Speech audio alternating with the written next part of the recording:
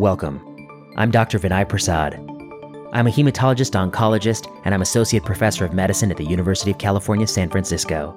In my professional life, I see patients, I teach trainees, and I do research in healthcare policy. This is Plenary Session. Plenary Session is a podcast at the intersection of medicine, oncology, and health policy, and you're listening to Season 3. On this week's episode. This week on Plenary Session, you're in for a real treat. I've got Ben Mazur, and we're going to talk about a few things that have to do on the interface of social media and the week's news. And I've also got Tem Bendapudi, and we're going to be talking about caplacizumab, the new drug for TTP. Is it really standard of care? Should it be? Who should decide? You won't want to miss this discussion. And first, I have a bit of a monologue, but I ran out of time, so I won't be able to say all that I think. If you like this podcast and want more content, follow me on Twitter at vprasadmdmph. Check out the YouTube channel, Vinay Prasad MD-MPH. Patreon backers will get access to the slides for lectures I give on Plenary Session. Want to hear from us? Email us your question at plenarysessionpodcast@gmail.com.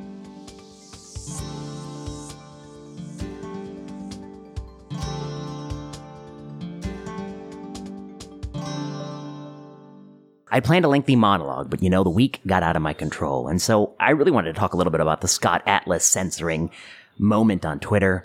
Twitter, of course, removed a tweet by Scott Atlas where he voiced his view that masks don't work.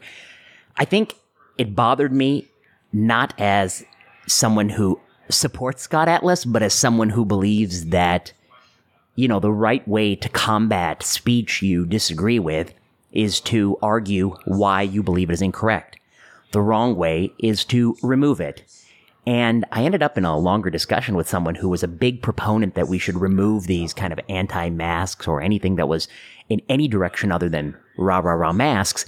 And this person said that, it could lead to bad things happening to people. Well, it turns out every medical controversy proponents believe that it could lead to bad things happening to people. So one other example that I tossed at this person was, what do you think about mammograms? This person said mammograms save lives. I said, oh, really? It's interesting to me. By lives, you mean breast cancer-related mortality? Sure. And then I said, somebody saying that mammograms don't save lives potentially is going to make a woman decide not to do it. That could lower the survival of women in your worldview if you believe that it saves lives. And this person said, yeah. And then just when I was about to lock this person into the trap and ask if they would censor such speech on Twitter, somebody interrupted and I couldn't do it. So I got distracted. But my point is that, of course, mammograms don't save lives. There's no clear evidence in pooled analyses that it lowers all-cause death. And there is a reduction in breast cancer-specific mortality, but for a number of reasons we've discussed on prior episodes of this podcast, that's insufficient. One, there may be miscoding. Two, it doesn't fully capture the off-target effects. So here's a great example, though. People debate. People don't agree. Some people think it saves lives. Some people think it doesn't. If you think it saves lives, of course, any speech to the contrary may cost lives. Similarly, in the mask situation. But the right way to handle that in a scientific and academic setting is to win the war of ideas. It's not to censor your opponent. And paradoxically, I fear that if you delete Scott Atlas's tweet, more people are going to be dragging their feet in the anti-mask camp. It's really going to work against you.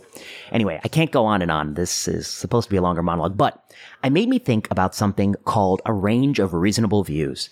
And this article's coming out, hopefully, by the time you hear this podcast, it'll be out on MedPage today. You should check this article out. It's called A Range of Reasonable Views. And it reminds us that in the age of COVID, nobody knows all the answers.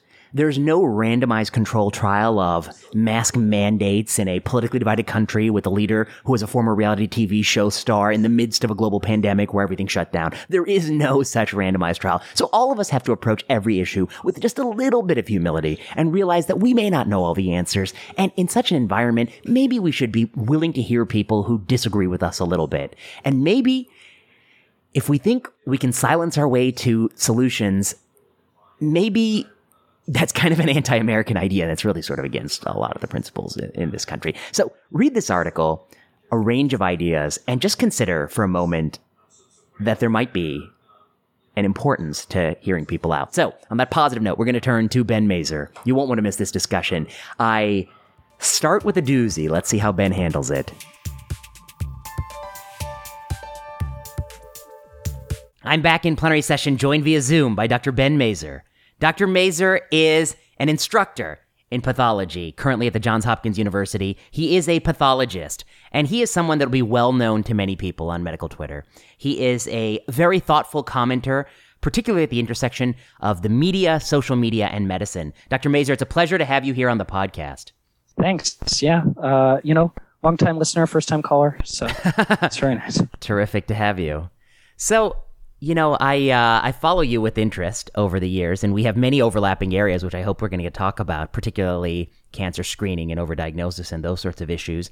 And along those fronts, you wrote sort of an article that I really enjoy about overdiagnosis with Gil Welch and having a month for overdiagnosis. No, that was by you, but you wrote it yourself. A month for overdiagnosis awareness. We'll talk about that. But I'm wondering if we'll start by talking about, is it fair to say, you're a social media guru? Maybe not a guru, but you have some savviness with the platform.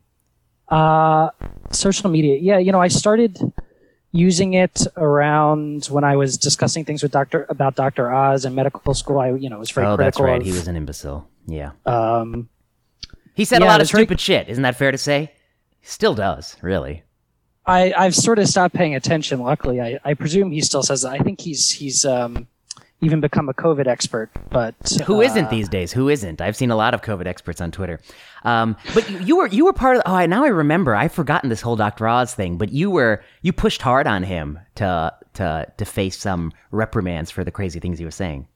Well, yeah, I was involved with the AMA. I thought it was a really interesting organization, and I thought they were in a position to kind of take a public stand and sort of help the image of medicine and sort of add some scientific rigor to kind of the way people view us, and say that we'll call out a famous doctor if he's kind of spewing a bunch of nonsense. The medical profession does care about that. Sure. But it wasn't a pandemic, and so no one really cared. And it took a year of work, but the AMA did come out with some kind of policy recommendations, for how doctors should speak in the media. I think maybe, some people could be reading them now during COVID, but it's about focusing on your area of expertise, expressing uncertainty. I fought a year to get these things written, and they were very thoughtful guidelines. And then when they came out, a bunch of doctors were like, well, this is so obvious. Yeah. I mean, it's so generic. And I was but they've all been violated now. I mean, talking about your expertise, COVID, that's gone. Expressing uncertainty, COVID, are you kidding me? Get out of here. There's no uncertainty. We know exactly what to do, and we know who's wrong, who are the bad guys, who are the good guys. Yeah. So, I mean, and the other thing was making sure you disclose conflicts of interest. That's become a lot more complicated in the COVID era. It's a confluence of interest. Not a lot of people have financial conflicts, but... Yes. Some people do, actually. They run these consulting firms, and they're doing a couple $1,000 an hour consulting on the side for governments, local municipalities. They don't disclose that. And if you're doing a lot of consulting on how to safely reopen, one would imagine that you have a interest in creating a certain narrative around the risks of reopening. I mean, I think that would be plausible, but we don't have to go there. This is not this. I wasn't taking you in this direction. I was just wanted to say that you're somebody who I think of is savvy when it comes to social media. You're also younger than me, so I assume people younger than me are more savvy with these things. But you put your foot in. Not that much younger. Not that much. You're pretty young. You're just accomplished. No, well, that's in the eye of the beholder. Some people would say have done a lot of problematic things. But the reason I said all this complimentary stuff is just to bring up the fact that you put your foot in it recently on social media, and that's what I wanted to talk about. Oh, jeez. You tweeted a list of people to follow, Ben Mazur. You tweeted a list of people to follow, and you said, I like to follow these, and I don't know what it was, 10 accounts. And it was, I think, John Mandrola, it was me, as Venkmurthy, as some other people. I forget exactly. I don't actually remember the exact list. I kind of just picked some people. You picked some that I liked. That's how you got yourself in trouble. Because of the people you picked, like 11 were men and 1 was a woman, something like that. Yeah, that turned out to be the case, and some people were very critical of that. And I was sorry. I think I was very non-thoughtful in tweeting out the list. I just picked a bunch of people and didn't really give much thought to the composition because I follow 1,000 people on Twitter, and I I like maybe 100 of them. I don't know why I follow the other 900, but I do. But, I like 100 of them, and I picked some people probably that had recently tweeted some things that I liked. And, mostly people who do a lot of writing, whose essays I read, and I don't know. I had some criteria in my head that I didn't actually make explicit. And so I don't know. I mean, I think it was a good lesson that you got to actually be thoughtful about this stuff, although people were quite critical. I got a lot of messages, so. You're a misogynist, is what you were basically told. I don't think people use those words, but I think social media is a bit of a minefield, and I don't want to say that those critiques were without merit, because if you're going to start, absolutely, the way people do these things thoughtlessly, they create lists, they pick, the media journalists, they pick people who to interview, for their stories. They just kind of pick who's around, or pick who's prominent, or pick who their friends recommend. And none of these things are malicious. I mean, all that's like a normal way to go about finding people to talk to or people to promote. But it does show that sort of the structural bias. I mean, that if the first, if you go around and ask your friends who you should talk to for an interview, and they all recommend a bunch of white guys, you'll interview a bunch of white guys, and that just perpetuates the issue. So actually, I do think in that sense, I did put my foot in it, and it does show you have to be thoughtful about these things. I want to unpack it a little bit with you, because I thought it was so interesting.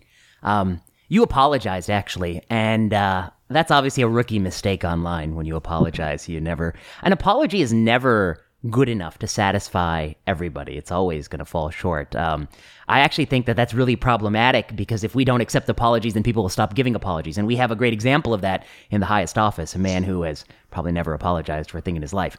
But I guess the thing I want to unpack a little bit with you is, because I think I agree a lot with you about the sort of structural biases that are present in the system. And we can talk about, one way that might manifest itself is if you look at all the CEOs of Fortune 500 companies and you say, boy, they all look the same, right? They're mostly white men. If you look at the deans of universities, if you look at presidents of universities, if you look at department chairs, if you look at the people quoted in the New York Times, that's an institution, the New York Times. And there are these sorts of biases that probably represent the product of lots of different problems in the system. But I think let's come to where you are on this spectrum. You're not the New York Times. You're not Time Magazine. You're just some random person on the internet. No offense, you're somebody who I like, and that's why we're going to talk for the next... I'm a certified rando. You're a certified rando. You're a certified rando. You're just a random person on the internet. And you're just tweeting a list, one tweet of just names to follow. You're not picking the department chair. You're not picking the provost. Do you have that obligation to diversify your list of picks? Do you have an obligation even to think twice about it? Somebody pointed out, I think you pointed out, you just hit the @ symbol and these were the names you had interacted with most recently. And somebody said that even that is a problem, right? That's telling. You're interacting with mostly men. But to be honest, you're interacting with, I would say it was certainly multiracial, the list. I mean, it wasn't mostly white men. I think it was probably mostly Indian, children of Indian immigrants like myself. I mean, if there were to be a bias, I think it would be heavily, if there were to be sort of a mismatch, it would be the cardiologist mismatch, too many Indian Americans. How do you think about that? I mean, I'm really curious. Do you have the same obligation as the New York Times in your tweet that you made with 10 seconds of thinking? And that honestly has how much influence in the world? Modicum.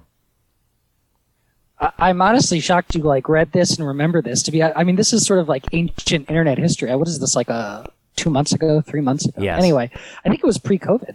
It was, yeah.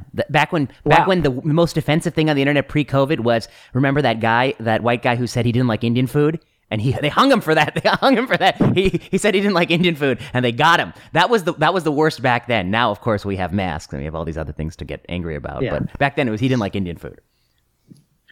I think I got a really, a lot of people were critical, but I got a range of ways people were critical, right? Yes. There are people that I think followed me and I've interacted with who I don't really know personally, but I've interacted with them on Twitter and I know who they are sort of.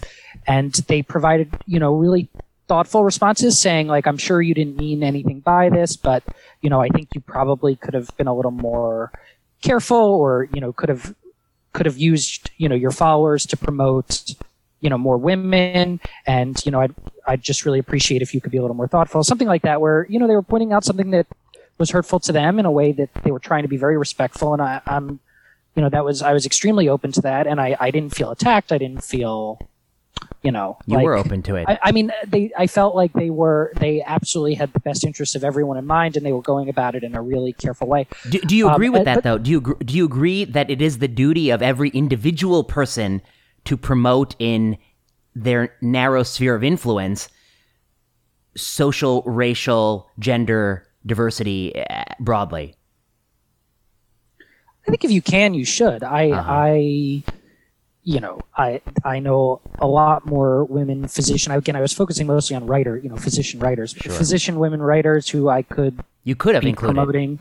Absolutely. What about ideological diversity? Do you have a duty to do that? I don't know. I try not to follow people that I disagree with. I know. That's what I'm trying to. Yeah.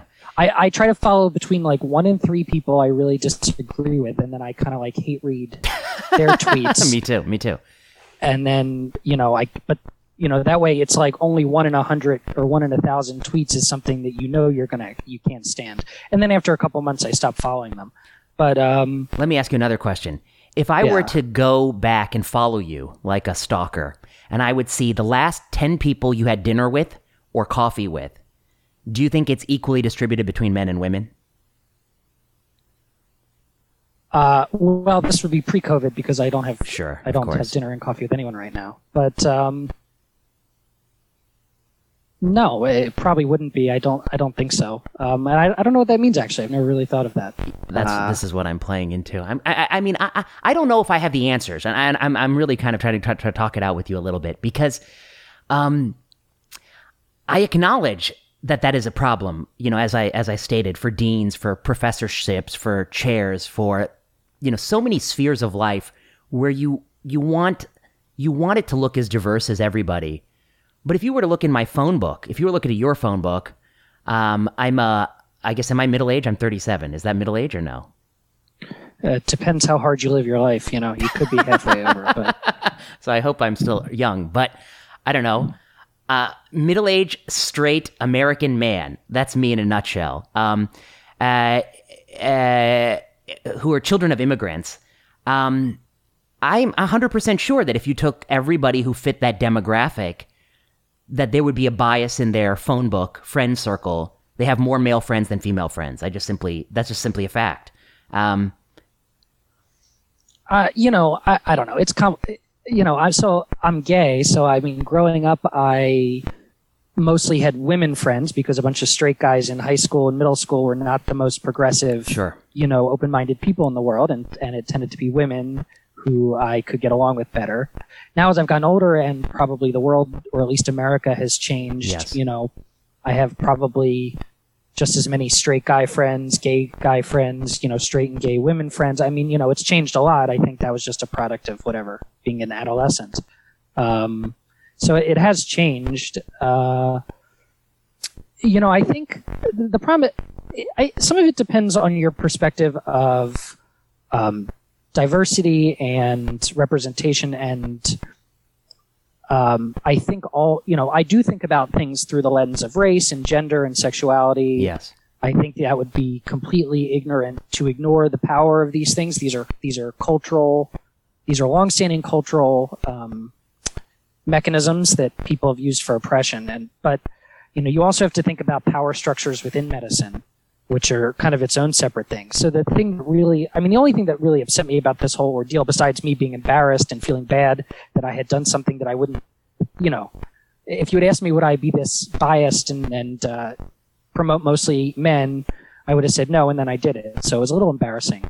But the thing was when a bunch of, very prominent, tenured physician professors started tweeting at me and being frankly, pretty insulting, not very sensitive to my position.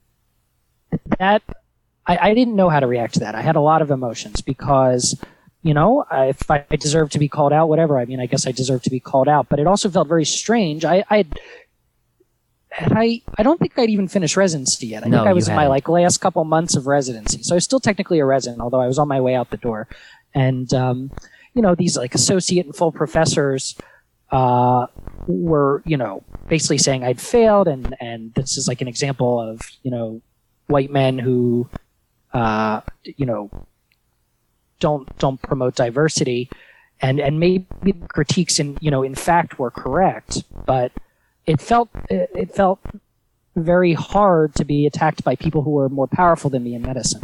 I didn't know them; they didn't know me. These are not actually even people I'd ever really interacted with on Twitter. I don't know how it got to them, but somebody pointed out that to me. That are they aware of the fact that this is a gay medical trainee who they are accusing of not being sensitive to know what it's like to be an outsider, when he must deeply know what it's like to be an outsider, because that's never been easy shoes to walk in medicine, which is really historically conservative field. Yeah, some of that's true, and but I don't want to make it like gay versus women versus racial minority. But I do think the power structures in medicine are real, yes. And I'd just gone through med school and residency where you clearly have a hierarchy, and frankly, social media is kind of a place where the hierarchy breaks down a little usually. Yes.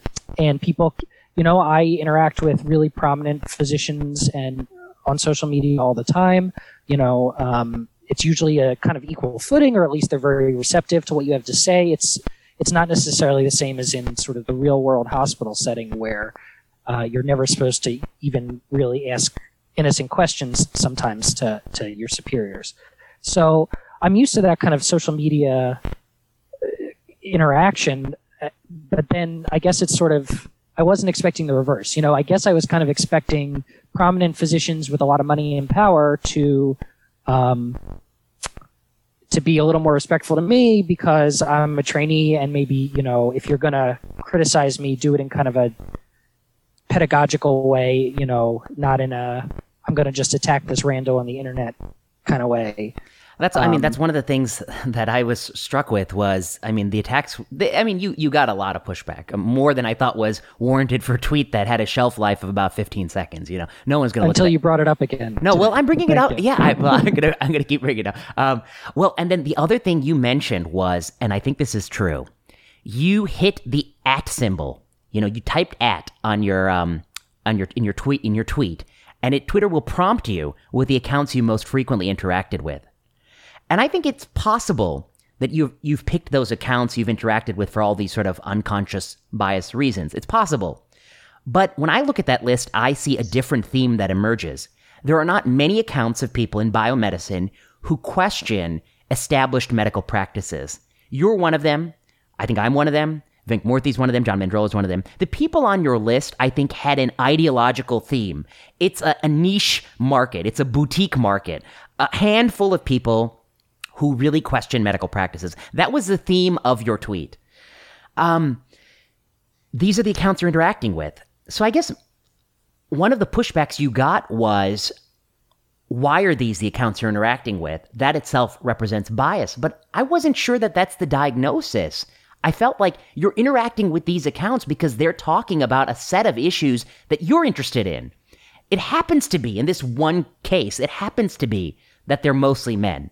That they're mostly Indian men. To be honest with you, the change in population from the average American population to your list, white men are severely underrepresented as a proportion of the population. They're severely underrepresented. Indian men, they're severely, probably 20-fold overrepresented. Women may be underrepresented, of course, and maybe other minority groups may be underrepresented. But I guess I'm really struck by. They were all straight, by the way, I think. I don't know. I can't really tell on Twitter. Yeah. Everyone's a little gay on Twitter, but I think, I guess. But I think they're all straight. I think they're all straight, too. I don't know. Actually, I try not to get too deep into people's personal lives, but that's possible. I guess what I'm trying to articulate is this sentiment that both things can be true. It can be true that institutions And people in positions of power and authority ought to do their best to make sure our faculty, our staff, our research groups are as broad and representative as possible. I believe that. I'm a progressive. I do believe that that's true. And I think that's a deficiency. At the same time, it is possible that every instance that occurs in the world where one, as you say, rando tweets a list, it is possible that every instance that occurs in the world where there is an imbalance in gender or race or sexual orientation or, whatever you want to put there, it's possible that not all of those represent bias. Some of those represent other things that are driving that you may not fully appreciate. And I think if I were to speculate on Twitter, the biggest thing that's hard to put your hands around is the sort of ideas and content that people offer. I think one of the accounts you tweeted was Bartles.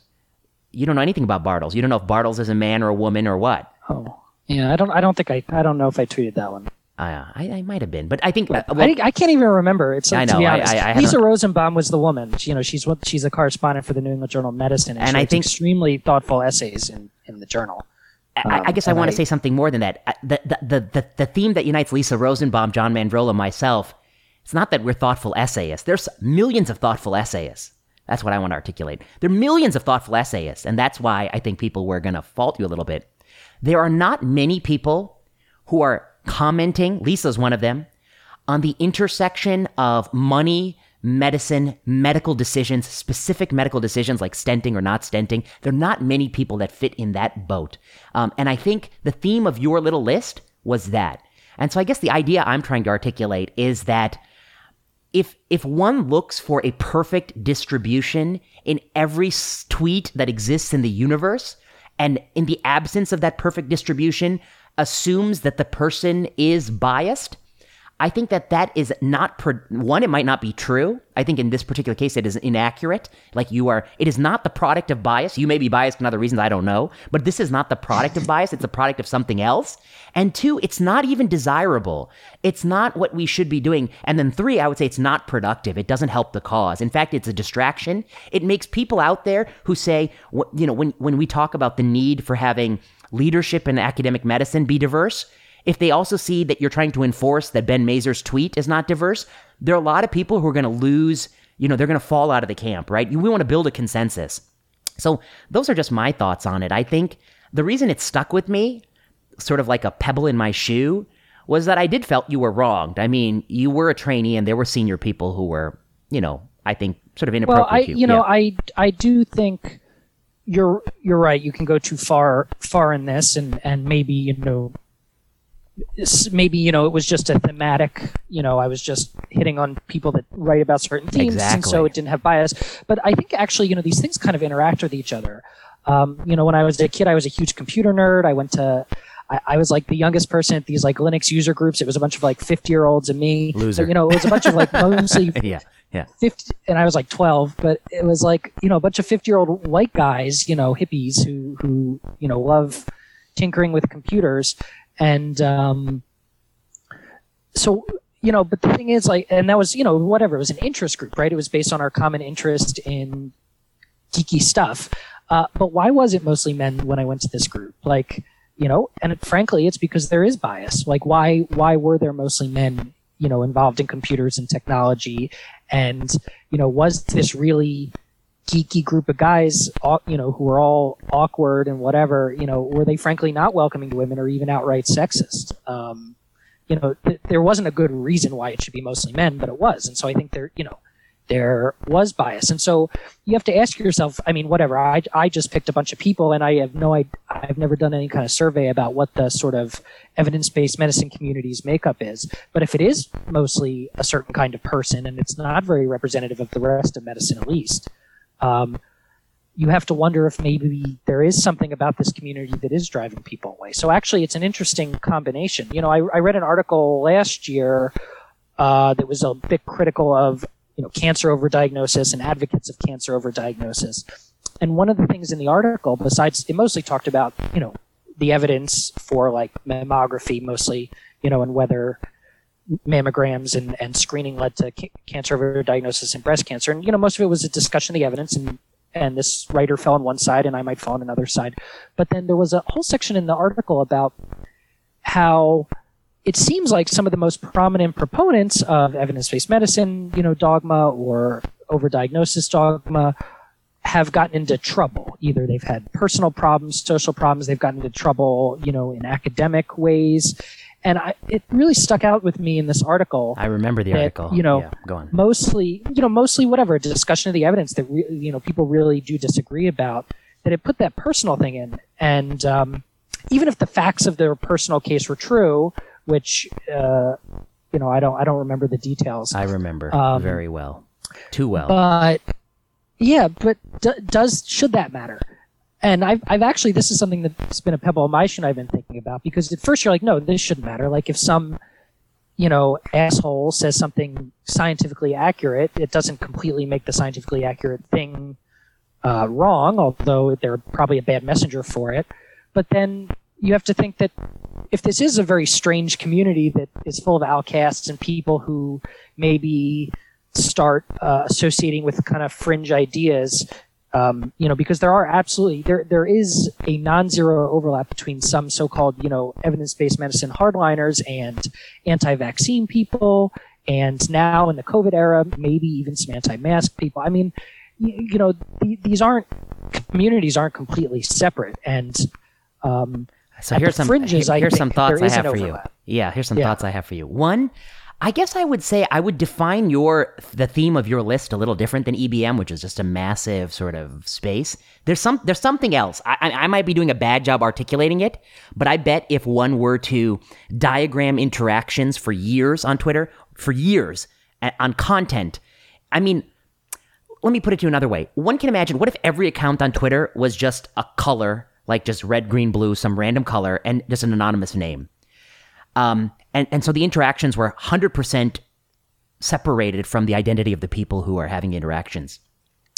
I suspect there would be something about these accounts that you named that they are interacting more often. Because they're not talking about just EBM concepts. They're talking about really, really in the weeds kind of concepts. I mean, I want to say there is a theme to your list. I can't articulate it well. I might be doing a bad job. Okay, then the next thing I want to say, so I guess I would say that, so one of the things that I think some of your critics were missing in this moment was they didn't know that this is a network of people that talk about a bunch of papers, such as the papers Lisa was writing in those years. She hasn't written those same kind of papers, but you remember the 3-part series on conflict of interest and then her paper on why less is more is actually problematic. I think that so it was less is more. But they were beautifully written. I mean, absolutely. I agree with some of it, disagree with some of it. I thought they were fabulous. I think that her talent is the artful presentation of the material as a writer. I think that's a talent. I mean, I will give her a lot of credit for that. It's a very artfully presented set of articles. So I would agree with you. And I think that's why it struck such a chord for those of us who disagreed about the technical merits of the argument, was that when you package something so beautifully, it may be seductive to people. And that's why we argued. I mean, if it was something that was poorly written and no one read, we wouldn't have argued.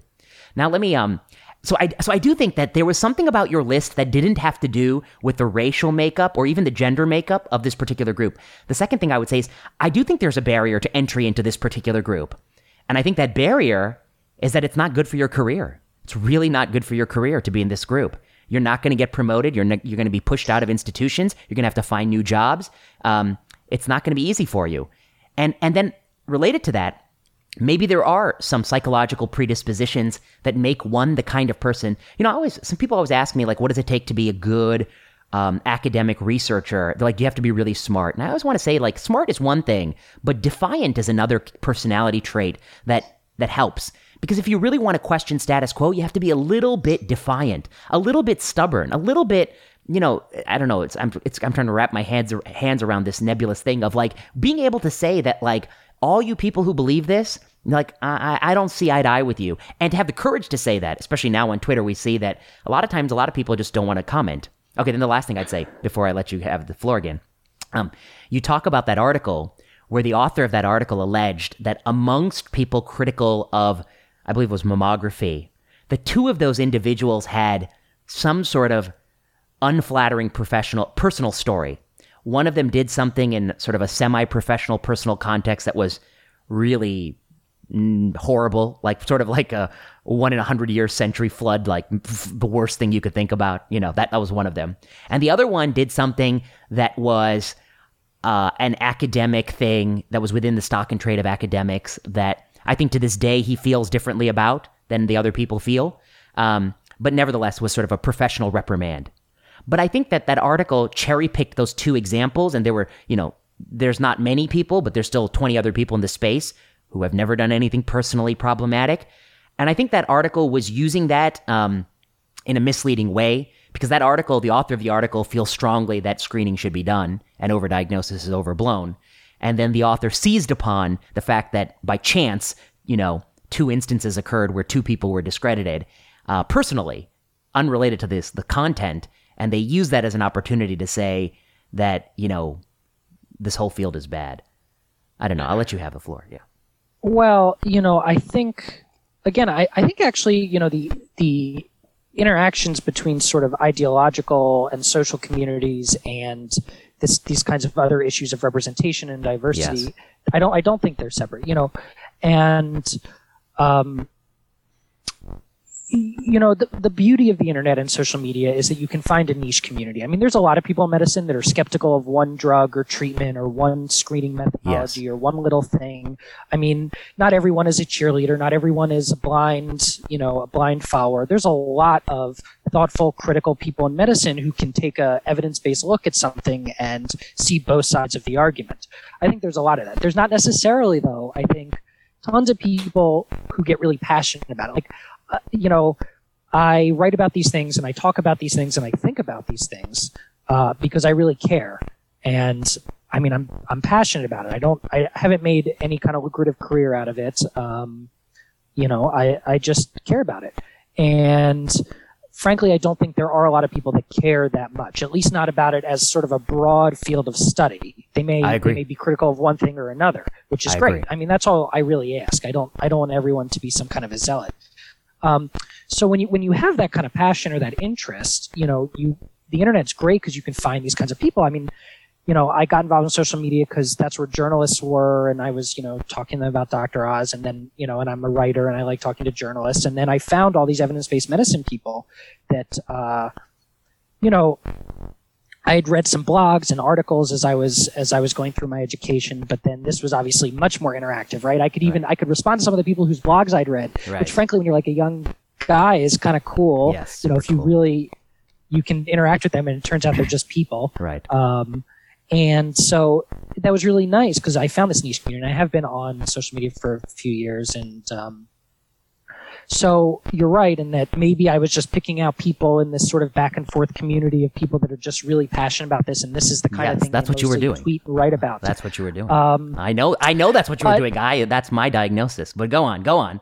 But you have to be careful because, yes, you're right. This is generally a non-powerful community in it's the word, and that's medicine. The other, it's non-powerful. Not only non-powerful. You want to talk about. I mean, I don't want to get into all the sort of personal things that I've endured and others I know, but you put a target on your back. You joined this community, the community of people who want to say that something and a lot of things are just not helping people. You put a target on your back. Go on. I interrupted you. Yeah. So, I do agree with you. I mean, I think the majority of responses I personally get when I talk about these things I'm passionate about is that people don't care. Yes. They're just apathetic, which is fine, But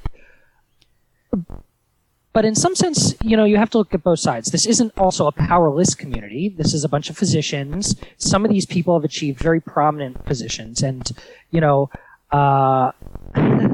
so I had this one reply guy who used to reply to every one of my tweets with just hating it. Every article I wrote, he read it, and then he didn't like it, and then he told me he didn't like it. And no one has to like everything I write. I know, but it was just to go out of your way to tell me every right by the fucking fifth time, or sixth or seventh article you've read of mine that you don't like, you should probably just stop reading them because you don't like what I write, and I totally respect that.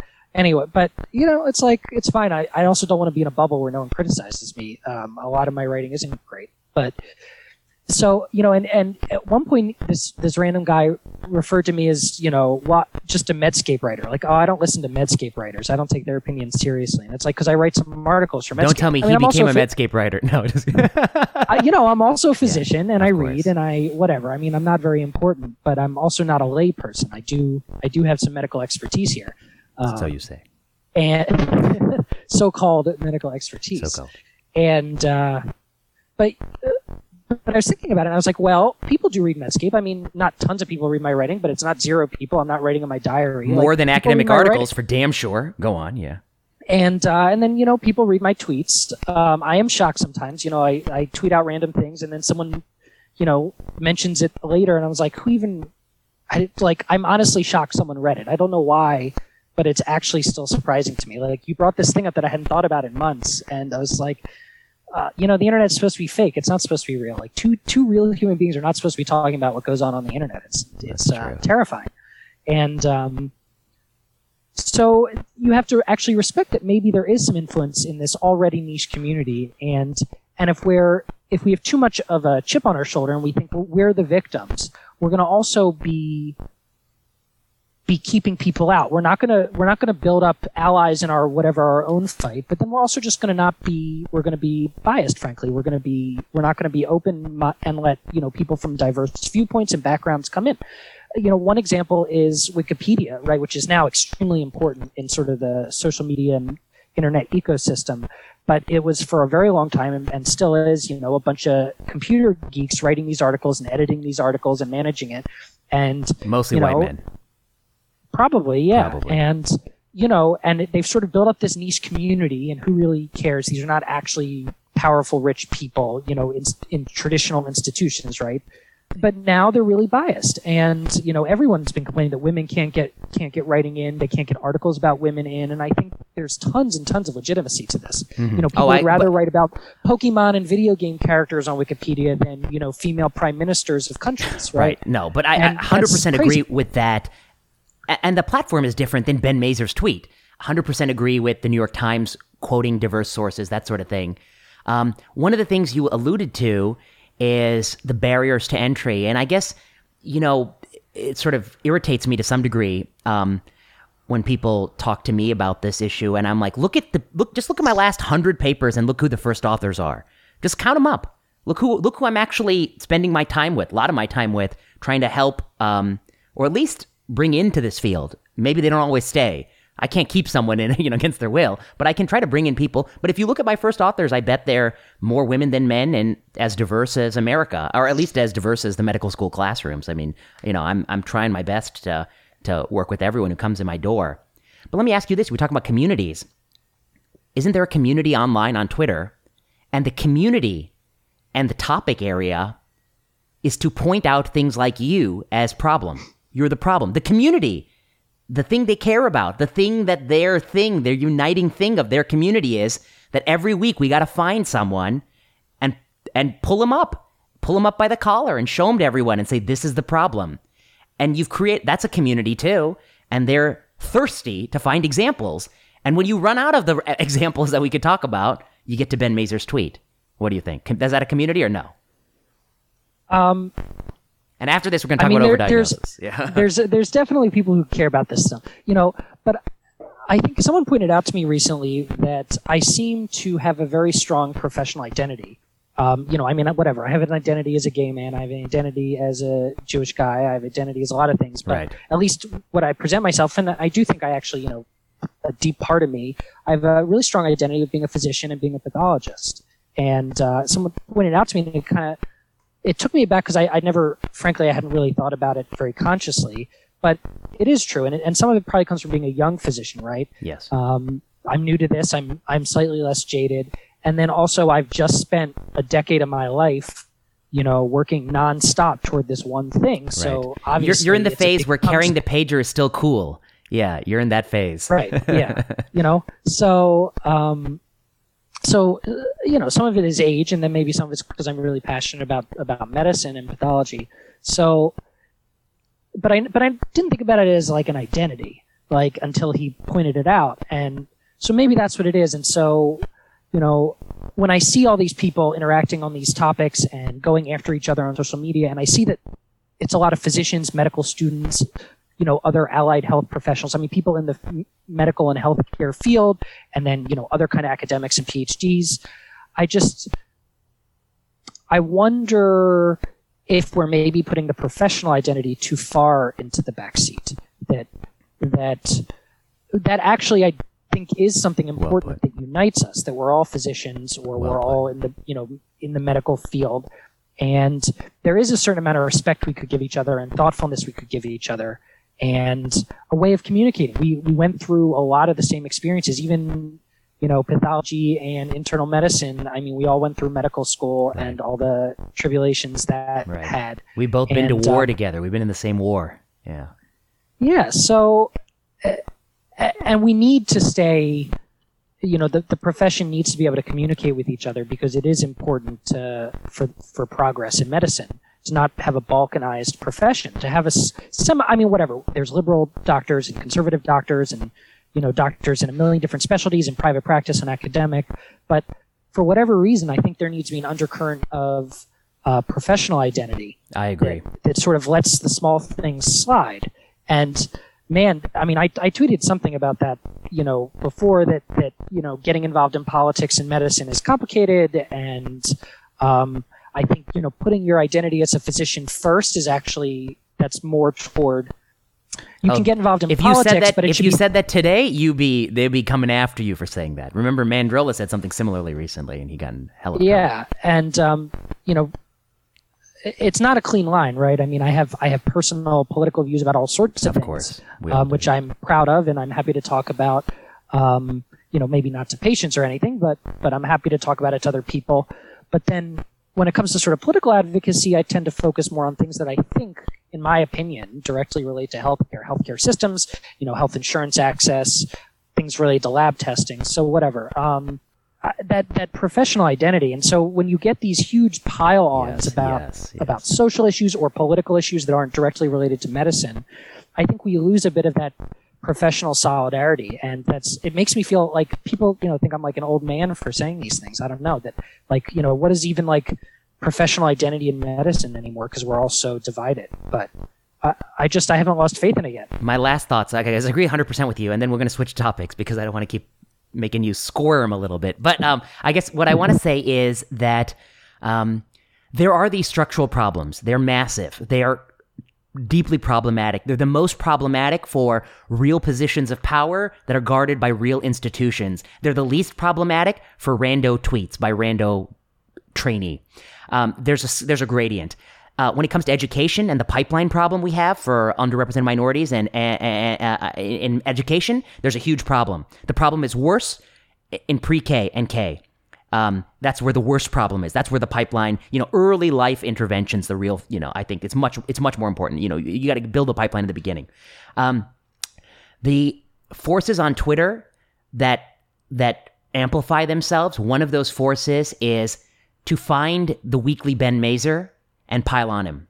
That's just a thing to do. It's a thing that gets you more followers and allows you to talk and feel good about yourself, making the world a better place.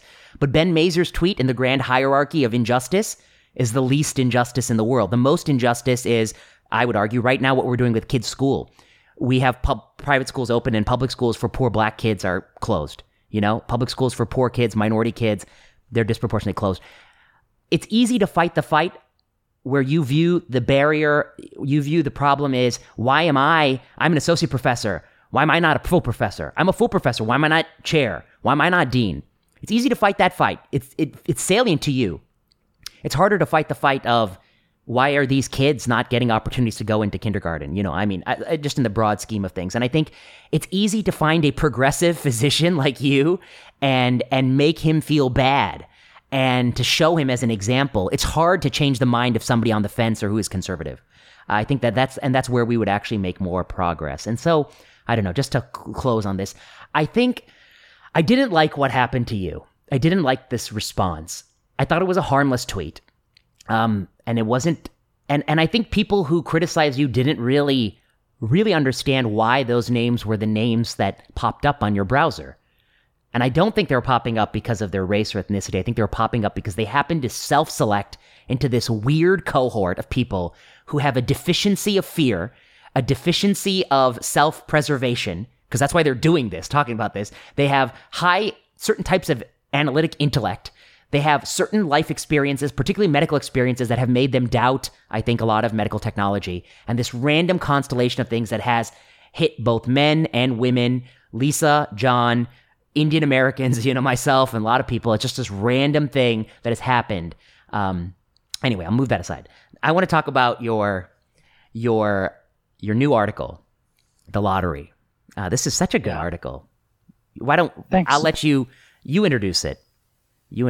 Well, actually, let me summarize it. Then you introduce it. I always like to summarize it first. You're much more articulate. I guess because I want to know what I get wrong. Here's how I would summarize it. I would say, you have stood by and reflected from the vantage of the way in which we select applicants for the numerous positions in medicine, from medical school to residency to fellowship. And at every juncture, you view it as, to some degree, capricious, some degree popularity contest, some degree irrational, because to some degree, many, many applicants are really good. They have really solid test scores. The difference from a solid test score to a great test score, that's debatable. But these are people who, they know how to memorize things. They can learn things, They're solid. They have solid grades. They've been able to get good grades. They've been able to, show that they care about classwork, and they do that. And the difference between good grades and exceptional grades, that's also kind of, who gives a shit. That's really not much difference there. They care about the world. They all have done some altruistic thing. They all have done some research. They're all checking off all the boxes. And once you get past those filters, if you want to choose Ben over Sarah or Vinayak over Venk, if you want to choose people in this way, to some degree, what you're doing is really just articulating your rando preferences about the world. You like that this guy learned Mandarin, or this girl worked in Costa Rica, and you don't like that Ben worked in Portugal. It's just really random preferences about where he did a study abroad, or those sorts of things. And so your article comes into this space, and you say it is more ethical, it is more logical, it's more reasonable to just draw a cutoff and say all these people who have applied, this 40%, they're all acceptable people. They're people we can train to be good doctors. And the way we're going to pick our class of X is just randomly pick them, lottery. And you think that's better and fairer than the capricious way that we have now? Yeah, that is accurate. And, you have to think what admissions is for. Who is it designed to serve, and who does it help and who does it hurt? And in medicine, at least, we care about patients, and we want the best doctors to treat patients the best we can. And I think you start from the position that we don't really know who does that. We still don't know how to evaluate doctors and decide find who's better, right? Yeah, who's a better doctor. Just taking people who are already doctors and saying, and there were a series of articles that came out, that prompted me to think about this, natural experiments and things looking at different characteristics of physicians and seeing what the actual outcome was, based on medical record reviews and things. You could look at mortality, you could look at other hard outcomes. And I was like, well, can you really measure the effect of a doctor on these kinds of hard outcomes? And then what about the soft outcomes? Because that also matters. Obviously, you don't want to hurt anyone and shorten their life expectancy, but you also want a doctor who's a good communicator and who is compassionate. And I have no idea how to measure those things. I don't know who does. So then, okay, we don't know who the best doctors are in the sense of treating the patients the best. So take a step back. Then how do we decide who to admit to medical school? Is it the people that are most likely to graduate? Because we want people to graduate, right? Obviously, having tons of people fail out and struggle in school is bad for the school. It's bad for the applicants. You don't want people struggling and, not being able to handle the work. So that's sort of a surrogate marker, but reasonable, that you want people to graduate from medical school. But then that, and I was thinking, I was like, well, 100% graduation rate is actually kind of a bad goal in a sense. We're very close to 100% graduation rate in the U.S., right? Yeah. I think you can you can be a doctor being terrible all the way there and committing malpractice for years And it's really hard to get rid of those people, yeah. Yeah, but it's not just that. It's also, I think, Preference. That we've selected a very specific type of person because we're risk averse and we don't want people failing out. So we've selected these cookie cutter kind of people who we know are most likely to graduate. I don't know what kind of doctor they become, but they're most likely to succeed in the medical school environment. And Can I add? That's also why there's so few people in your tweet. That's also why. Because we've picked people that are risk averse and saying the sorts of things that Lisa, John, they're on different sides of the spectrum, but saying those things that Lisa has said, that John has said, that Venk has said, that I have said, that you have said, that's taking risk. And the people that we're not selecting for those personality traits. Okay, go on. You're right. We're selecting risk averse people. Yeah. Yeah. So I was thinking, well, maybe 100% graduation rate is actually a kind of failure, because you think about it like doing a medical test. If everybody you test is positive, you're not doing enough tests, right? I mean, you're not expanding your outreach enough that you're getting the atypical cases, that you're getting the unusual or mild cases, right? You don't want everybody you do a medical test on to be positive, because it means you're actually missing a lot of positives, and you're missing the subtle and atypical cases, and they're going to come up later, And so in the same way, I think, if you're not taking any risks, you're missing out on people that may not look perfect on paper, but would actually be very successful physicians, And the lottery is a way to open that up a little in hopefully a way that's a little more palatable, and doesn't have as much bias to it. To say that, okay, people with straight A's maybe graduate at a 99% rate, and if you take people with some B's, only 90% of them may graduate. You may have 10% dropping out, and that sounds bad at first, but think of it from the reverse. If you reject everyone who has a B or lower, 90% of those people would have been just fine. Exactly. And you were actually not letting them in. And is that fair just for that 10%? Just for, these may be real statistical correlations. And that's actually what some of these lottery experiments in other countries have found is, it's a real correlation, right? The higher you achieve academically, the higher chance you have of achieving in a medical education, which is a very challenging scholastic kind of environment. But still, even the people with good but not superlative grades mostly graduate and do fine. And so this is a way to bring them into the fold. And then you have to look even farther back to say, who are these admissions people helping? And this is the other thing that I think people don't tend to focus on, is the people who are rejected. Most people who apply to medical school in the United States do not get accepted anywhere. And then in an individual school, the vast, vast majority, acceptance rates can range from like 2 to 10%. So you're talking about rejecting at any individual school, 90 or 95 or 98% of people. And certainly, people must admit that a lot of those people are probably perfectly qualified, and we just don't have enough spots. And so no one really focuses on them. They're like, but it's sort of the same thing with overdiagnosis. Like, focus on the people that are kind of invisible in your system, in the pipeline. And if the majority of people are getting rejected, you also want to be fair to them. You don't want them to waste their time and money just to have them fail. Because if we could have a crystal ball and know in advance who was going to not get accepted or not, you could say anything those people do to not get accepted, if they're not getting accepted, is a waste. It's a waste of time and money. And so making them go through the pre-med curriculum, making them apply to medical school, it's expensive, making them do all these activities that they think is going to help their resume to get in. If ultimately they get rejected from everywhere, they don't get into anywhere, which is the majority of people, they've just wasted. And it's human capital that's a huge waste for society, right? Why would we want people to waste their time pursuing a career they can't achieve for whatever reason? That's a waste for everyone. Let me put it to you this way.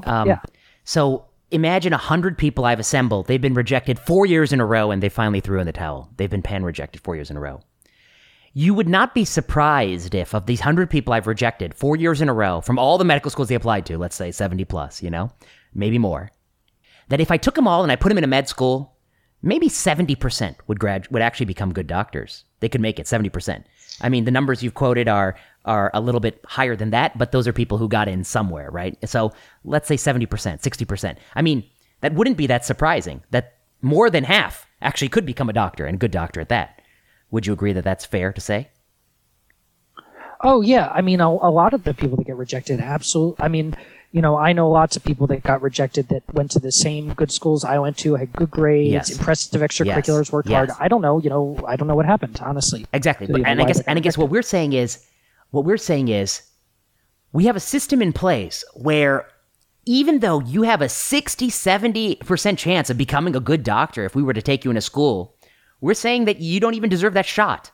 That to me is, it is crazy. It seems like, it's not like there's like a 2% chance you're going to make it. We always watch these movies in Hollywood where it's like the guy had a 1% chance of doing it and he, against all the odds, triumphs. Here we're saying the odds are in your favor, buddy. The odds are in your favor and you don't even get a shot.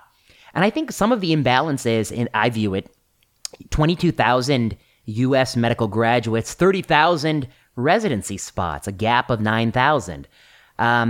That's a huge gap, and I think that gap should be closed. And one of the ways to close the gap is that the people who are currently being rejected, most of whom could actually become good doctors,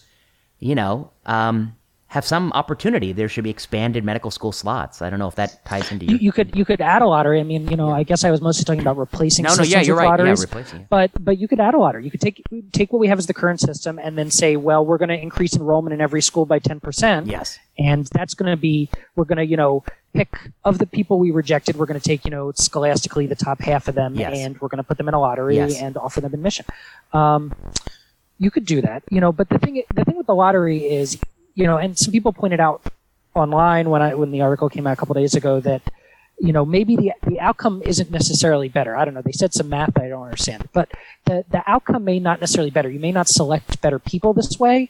And so then what's the point? But the point is that if you know there's a lottery, if it's transparent, you waste less time on marginal things. Like if I know I have the grades and whatever prerequisites to get into the lottery, at least, economic rational person, which some of us think sometimes, you say, well, I'm not going to, why waste any more effort, right? I'm going to get into the lottery and then fate is going to decide. So I'm not going to do that extra, bullshit project or, spend money on a review course just to get a slightly higher grade, even though I know my grade will make it. And so you think about, you're still going to have a lot of people rejected from the lottery. I mean, there's just a limited number of spots, and a lot of people want to be doctors. I don't know why, but they do. And so you're still going to have a lot of people rejected. So that is, you're going to have a lot of disappointed people. I mean, but they will have hopefully wasted less money and effort and time through this process. So it's still a net gain. A lottery is, I don't know, I'm so biased. I mean, I think that a lottery is more ethical than the current system and is more valuable, as you say.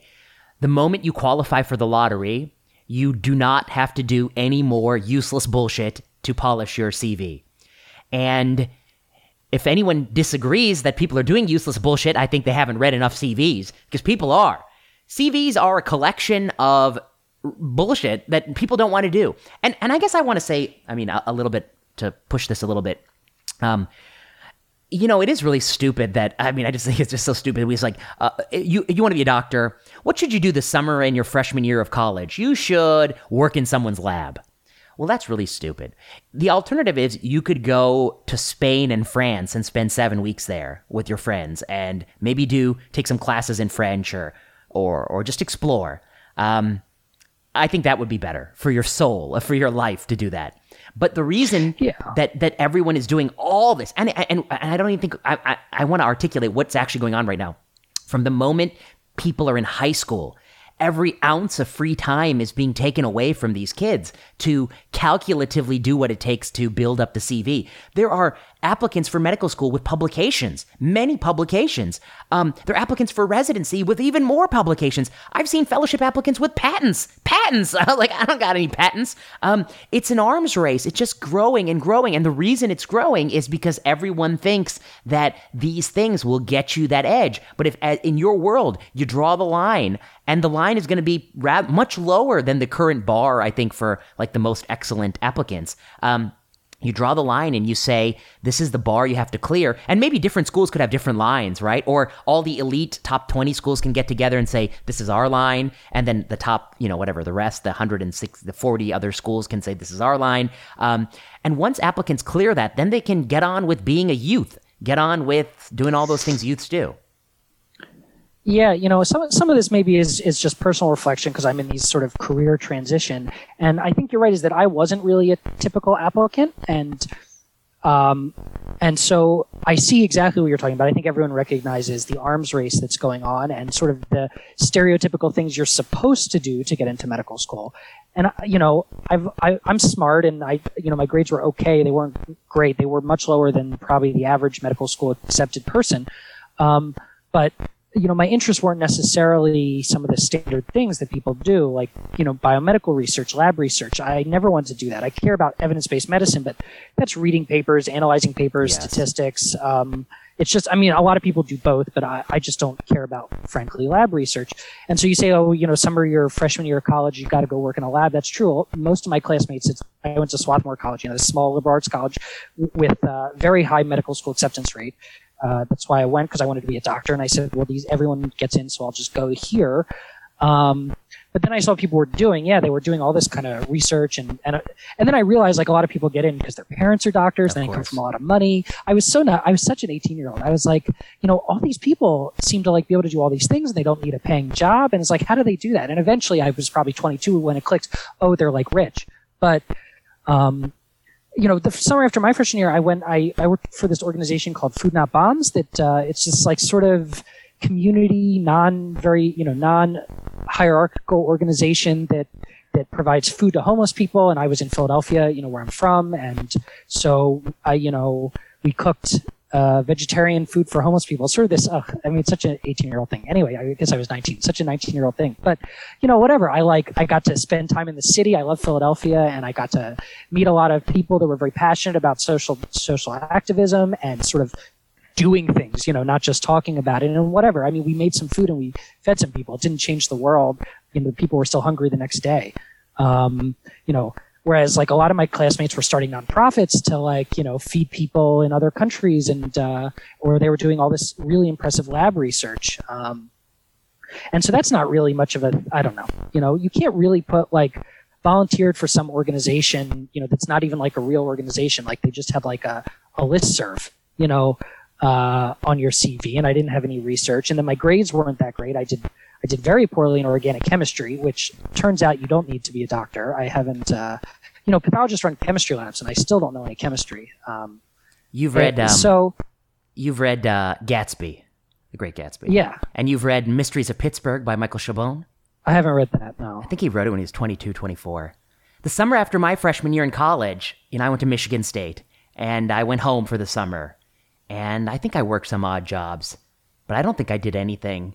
And I hung out with friends, and someday if I were to write a novel about, like, what happened that summer, it would be a novel like Mysteries of Pittsburgh. I could write that novel. But what it's like to be, I don't know, how old was I, 19?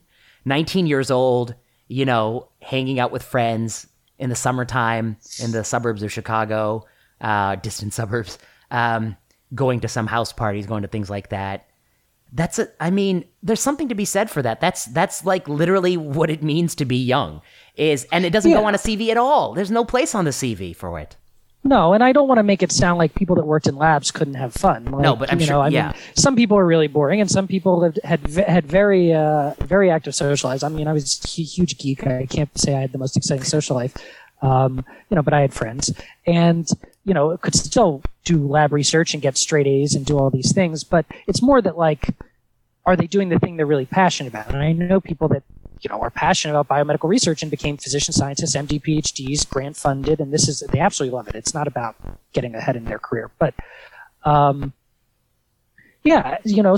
and then I ended up applying through this special program. I realized the MCAT was really hard and had a lot of physics and chemistry, and I wasn't very good at physics and chemistry. I was, I liked biology. I was also studying linguistics. I liked that. I liked reading novels. Whatever. So I was like, I'm not going to do well in this exam.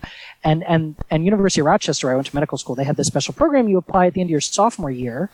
If you come from certain schools, so I applied, and my grades, slightly made it over the threshold to get into to just apply to the program. And I went and I did an interview, and I really wanted to be a primary care physician. That's what I wanted to do. It was my dream, and So I talked all about how I wanted to be a primary care physician. And then, they asked me why I did so poorly in organic chemistry during the interview. And I came with something about how, I don't know, I'm not very good at it. And I was very caught off guard. I don't remember exactly what I said. I was like, I'm not very good at it. And for some reason, they accepted me. I don't know why. And so Where'd you go to medical school? I don't remember. University of Rochester in upstate New York. Yeah. It's a very nice school. And they were basically trying to get a lot of more liberal arts people in. It was this small program. And so they were going to liberal arts colleges and saying, well, you don't even have to, be a science major. Just come interview. And so I was really lucky. And, even getting into Swarthmore, I felt really lucky. Like I'd hit a lottery. I had a really good friend in high school who applied also with me. It's outside of Philly. So there were a bunch of people that apply from the Philly area schools. And, she was a much better student. She was in the orchestra. She wanted to be an engineer. Much smarter than me and much more personable, frankly. And we both applied. And for whatever reason, she didn't get in. And I did, and we talked to each other on the phone. We got our letters on the same day, and it was like a complete shock to me. I was shocked I got in, and I was shocked she didn't get in. And she went on to be extraordinarily successful, and, it was absolutely Swarthmore's loss. And it frankly felt like a lottery. I have no idea what the decision-making process was like for them. But, and so then it felt like a lottery when I got into medical school. Like I didn't do these typical things. I didn't apply to a typical program. I never took the MCAT. Maybe it's a bit of imposter syndrome. Like I didn't even deserve to be there. But, so it's felt like a lottery all along. And then, I came in wanting to be a primary care doctor. And actually I applied for the National Health Service Corps, which, they pay for medical school and, because I couldn't pay for medical school otherwise except with loans. And you have to be a primary care doctor. And I was rejected, because I don't know why I was rejected, but I was rejected.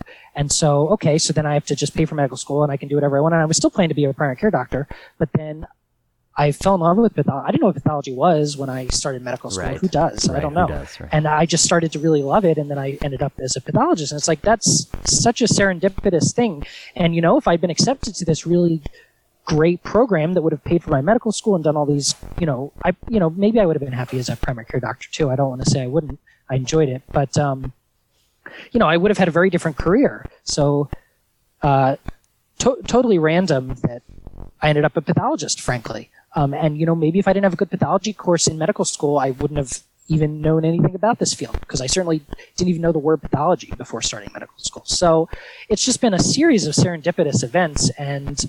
I don't want to be too humble. I'm not an idiot, and I'm very passionate about a lot of things. But it doesn't feel like this was some merit-based process. I feel like I got lucky, and anything could have failed along the way. And so, why not be transparent about that and give people the rules of the game? Yeah. So it's a bit personal. I don't know if that the math adds up to all that, but it feel I feel it. I feel like we could be doing this in a more transparent way because it's already feels like a lottery to me. Yes. I've gotten so lucky. It is a lottery. I think that's what people don't realize. The problem with the lottery is instead of rolling a dice or spinning a wheel, the lottery defining aspects are the randomness of the composition of the faculty members who are present during the admissions committee meetings. And these are not a diverse collection of faculty members. Actually, if we want to talk about representation and diversity, it's a collection of faculty members who are predominantly, I think, in internal medicine subspecialties, particularly primary care, or internal medicine or medical education, which is a very unique type of faculty member. Maybe there's one person or two people who are speaking to demand. They're physician scientists in the mix, but, it's a very sort of narrow section of people. And they can anchor to all sorts of things that are just really random things that people have done or random comments from a certain letter to the editor or an admission essay. And so I think sort of a fully transparent and open lottery would make much more sense. And I guess, I know our time's about to end. I guess I would just say, in my experience was, I chose my college because I went there on full scholarship. So I didn't want to have any debt when I graduated college. And I wasn't going to get funding from my parents to do that. So that's why I chose where I went for college. And when I went for medical school, it was rolling admissions. And I remember very early on in the process, something like October, I got an admission from like one of my top 5 choices. And so I canceled a lot of interviews, but I still went to a few others to kind of explore. And one of the ones I went to, I think this was the Harvard Medical School New Pathway. And the person who interviewed me there said, I'm looking at your CV and you haven't volunteered enough with doctors. And he says, I'm not sure that you know what it means to be a doctor. I'm not sure you're going to be ready to be a doctor. And I told him, I've already received admission from one medical school and I have decided I want to do it. So it is a moot point, actually, whether or not I will be a doctor. That's inevitable. The only question is whether or not I will be a doctor here. That's the question you face. And he didn't like that. He didn't like that answer. I wonder why. He didn't like that answer. And I had a similar experience when I was interviewing many years later for residency at Stanford. And the program director was like, before we start, I have to ask you a series of questions. Tell me about a difficult situation you faced in your life and how you overcame it. What is your strengths and your weaknesses? And those sorts of boilerplate questions. And then I said something like, happy to answer the questions, but I just want to let you know, the reason you're asking those questions is you want to decide who's going to be a good intern here, I would assume, who's going to be a good resident here. And I guess, although those questions have not been explicitly studied to my knowledge for that particular purpose, they have been studied for selecting people for jobs. And it turns out that if you compare first-year job performance reviews at the end of the year to the way in which someone answers those questions, the correlation coefficients are so ridiculously poor that asking your question is almost no better than a coin flip. And he didn't like that answer. I don't know why. And you didn't do your residency at Stanford. I didn't do my residency at Stanford. Well, some of it is plausible deniability, right? I mean, it's the idea. It's a way to internalize, a meritocracy idea, because everyone recognizes that this is not a perfect system that always produces the perfect outcome. I mean, no matter how much of an advocate you are for any kind of educational admissions process, no one thinks any of them are some kind of ideal, perfect thing. Yes. But it does provide some plausible deniability for both the applicant and the admissions person to say that, well, there was a reason it couldn't have been completely random, because, well, I got rejected and my friend got accepted, but, their GPA was a 3.8 and mine was a 3.7, so they were the better candidate, and so they got in. And it's like, yeah, I mean, maybe that didn't even really matter, and maybe that's not even why one was selected versus the other. There was some other random reason.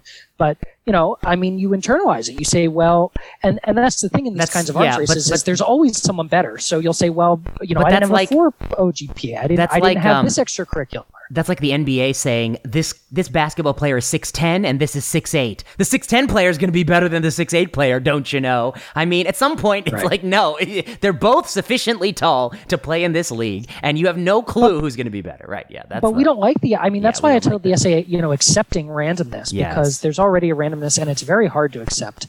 And I think even people that can recognize this at a logical level have a hard time admitting that something important in their life was based on chance.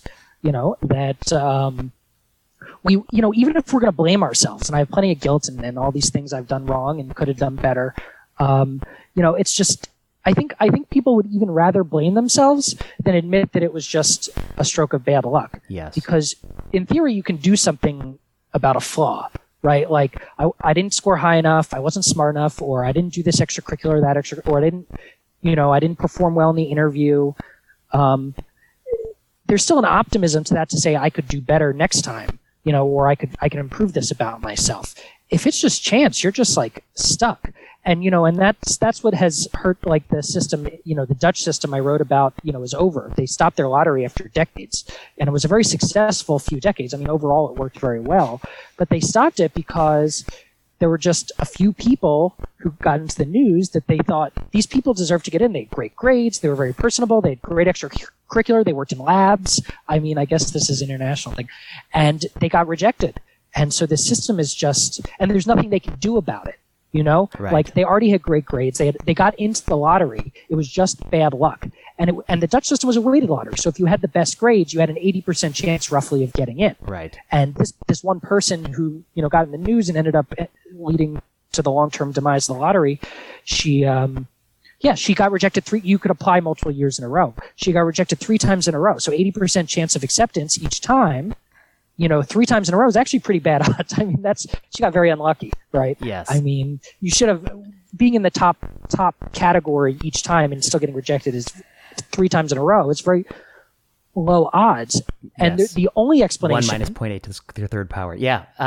Right. Yes. The only explanation was she was unlucky, and apparently that was psychologically very hard for people. So, if people... Because she deserved it. Yeah. She did, probably. I mean, she sounded like a great candidate. Well, I think there's a simple way to sort out this question, which is, even within a school, they can take their class of 160 and divide it into 2 halves.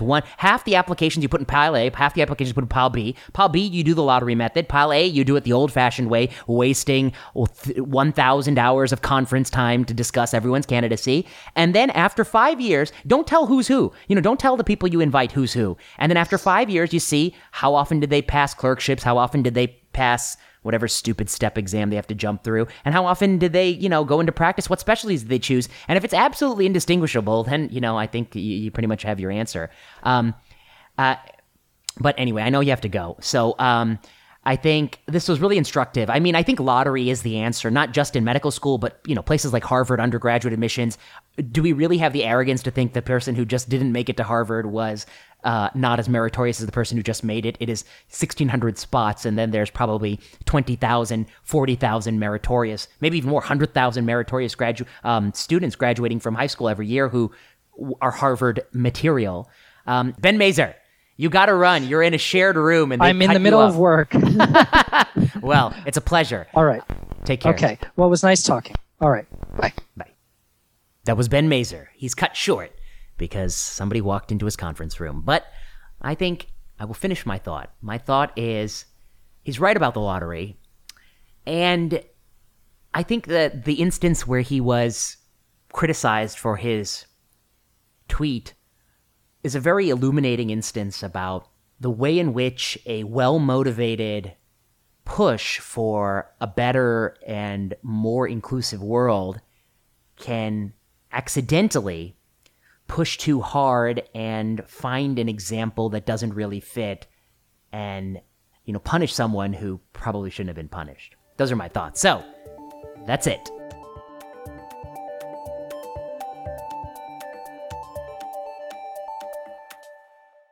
I'm back in plenary session, joined via Zoom by Dr. Tem Bendapudi. Dr. Bendapudi is assistant professor at the Harvard Medical School. He is an expert in hematology, specifically thrombosis and hemostasis. And we're going to be talking about TTP and the greatest new drug, Caplacizumab.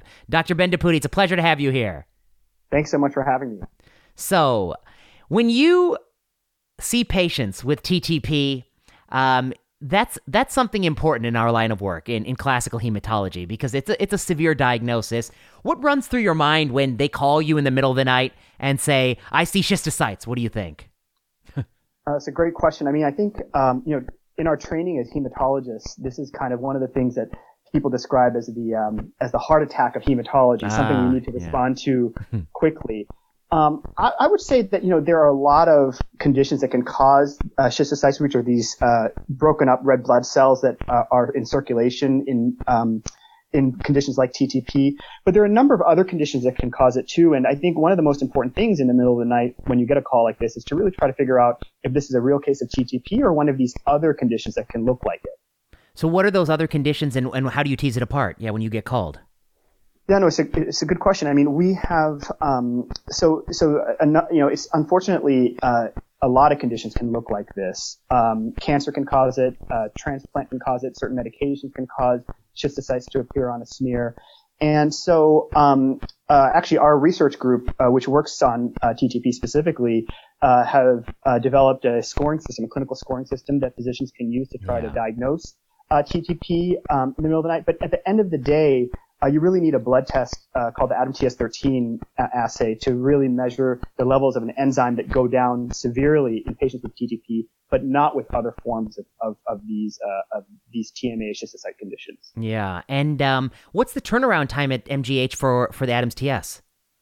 Right now, it's still 3 to 5 days, actually. Yeah. It's a send-out test, and we don't really have access to it in-house. There are only a few centers in the country that do it in-house because it's a rare disease, and it's actually the only thing the test is used for. So many places don't want to maintain the test in-house because of the cost and the staffing requirements.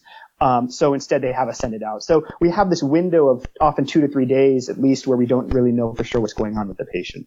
Yeah, and this is a common dilemma we face when you get called. There's some evidence of microangiopathy. There's some evidence of schistocytes, and the platelets have fallen, and you're not exactly sure what's going on.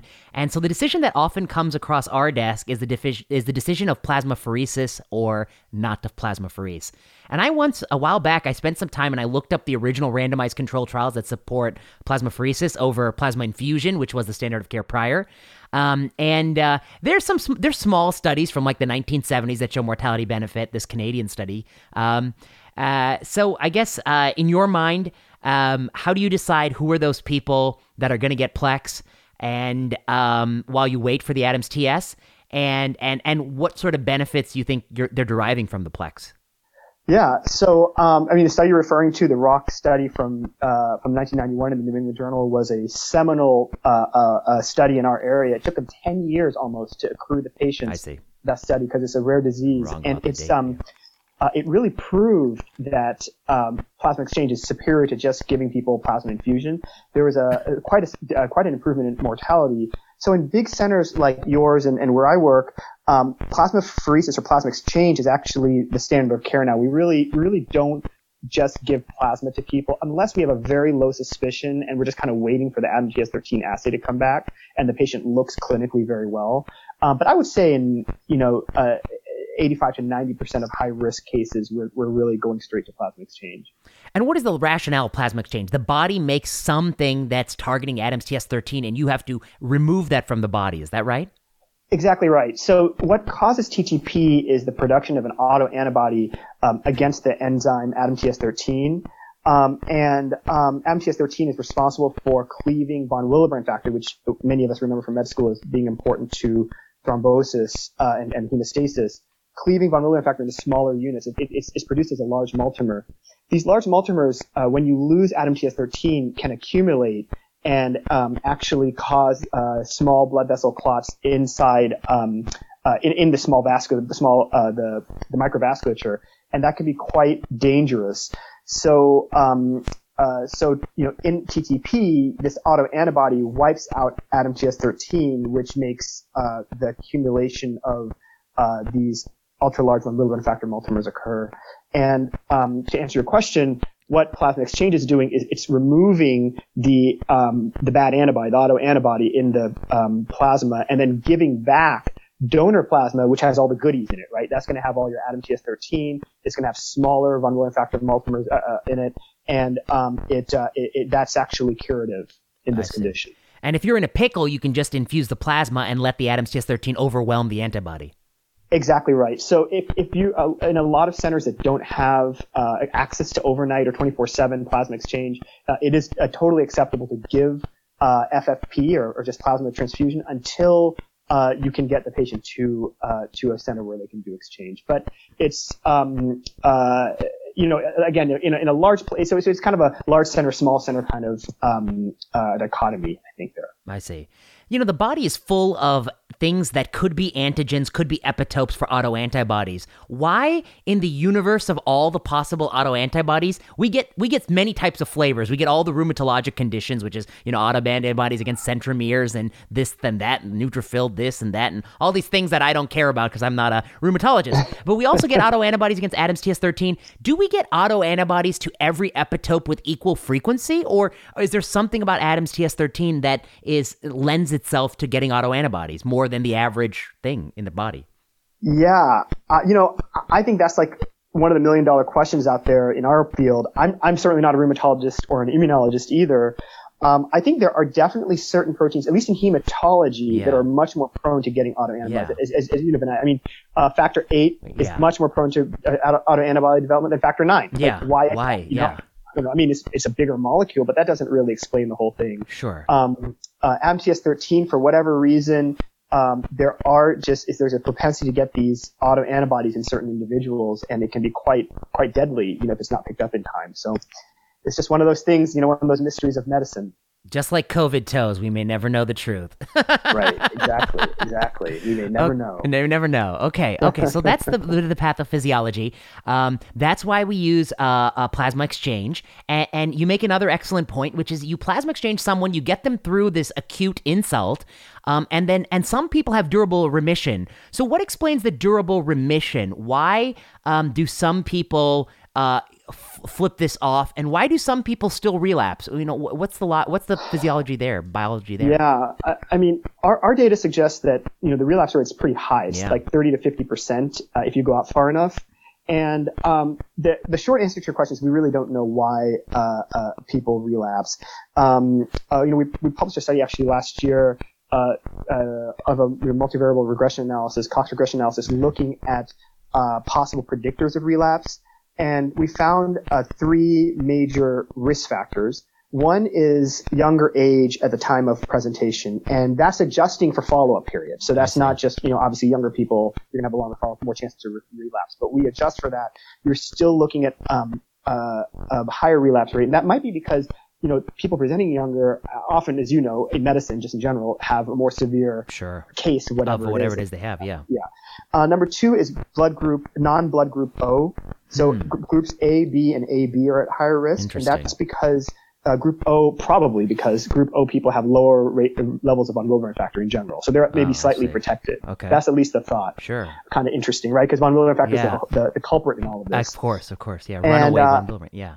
Yeah, and then the third thing is not going to surprise you at all is that if you've had a previous episode and you're presenting with a relapse, your chances of having another relapse in the future is also higher. Relapse begets relapse, yeah. Exactly, and the best predictor of future performance in medicine is past performance. And so those are the main things that we've identified, and there are, of course, molecular immunological factors that I'm not qualified to talk about, but I'm sure that govern all of this. I see.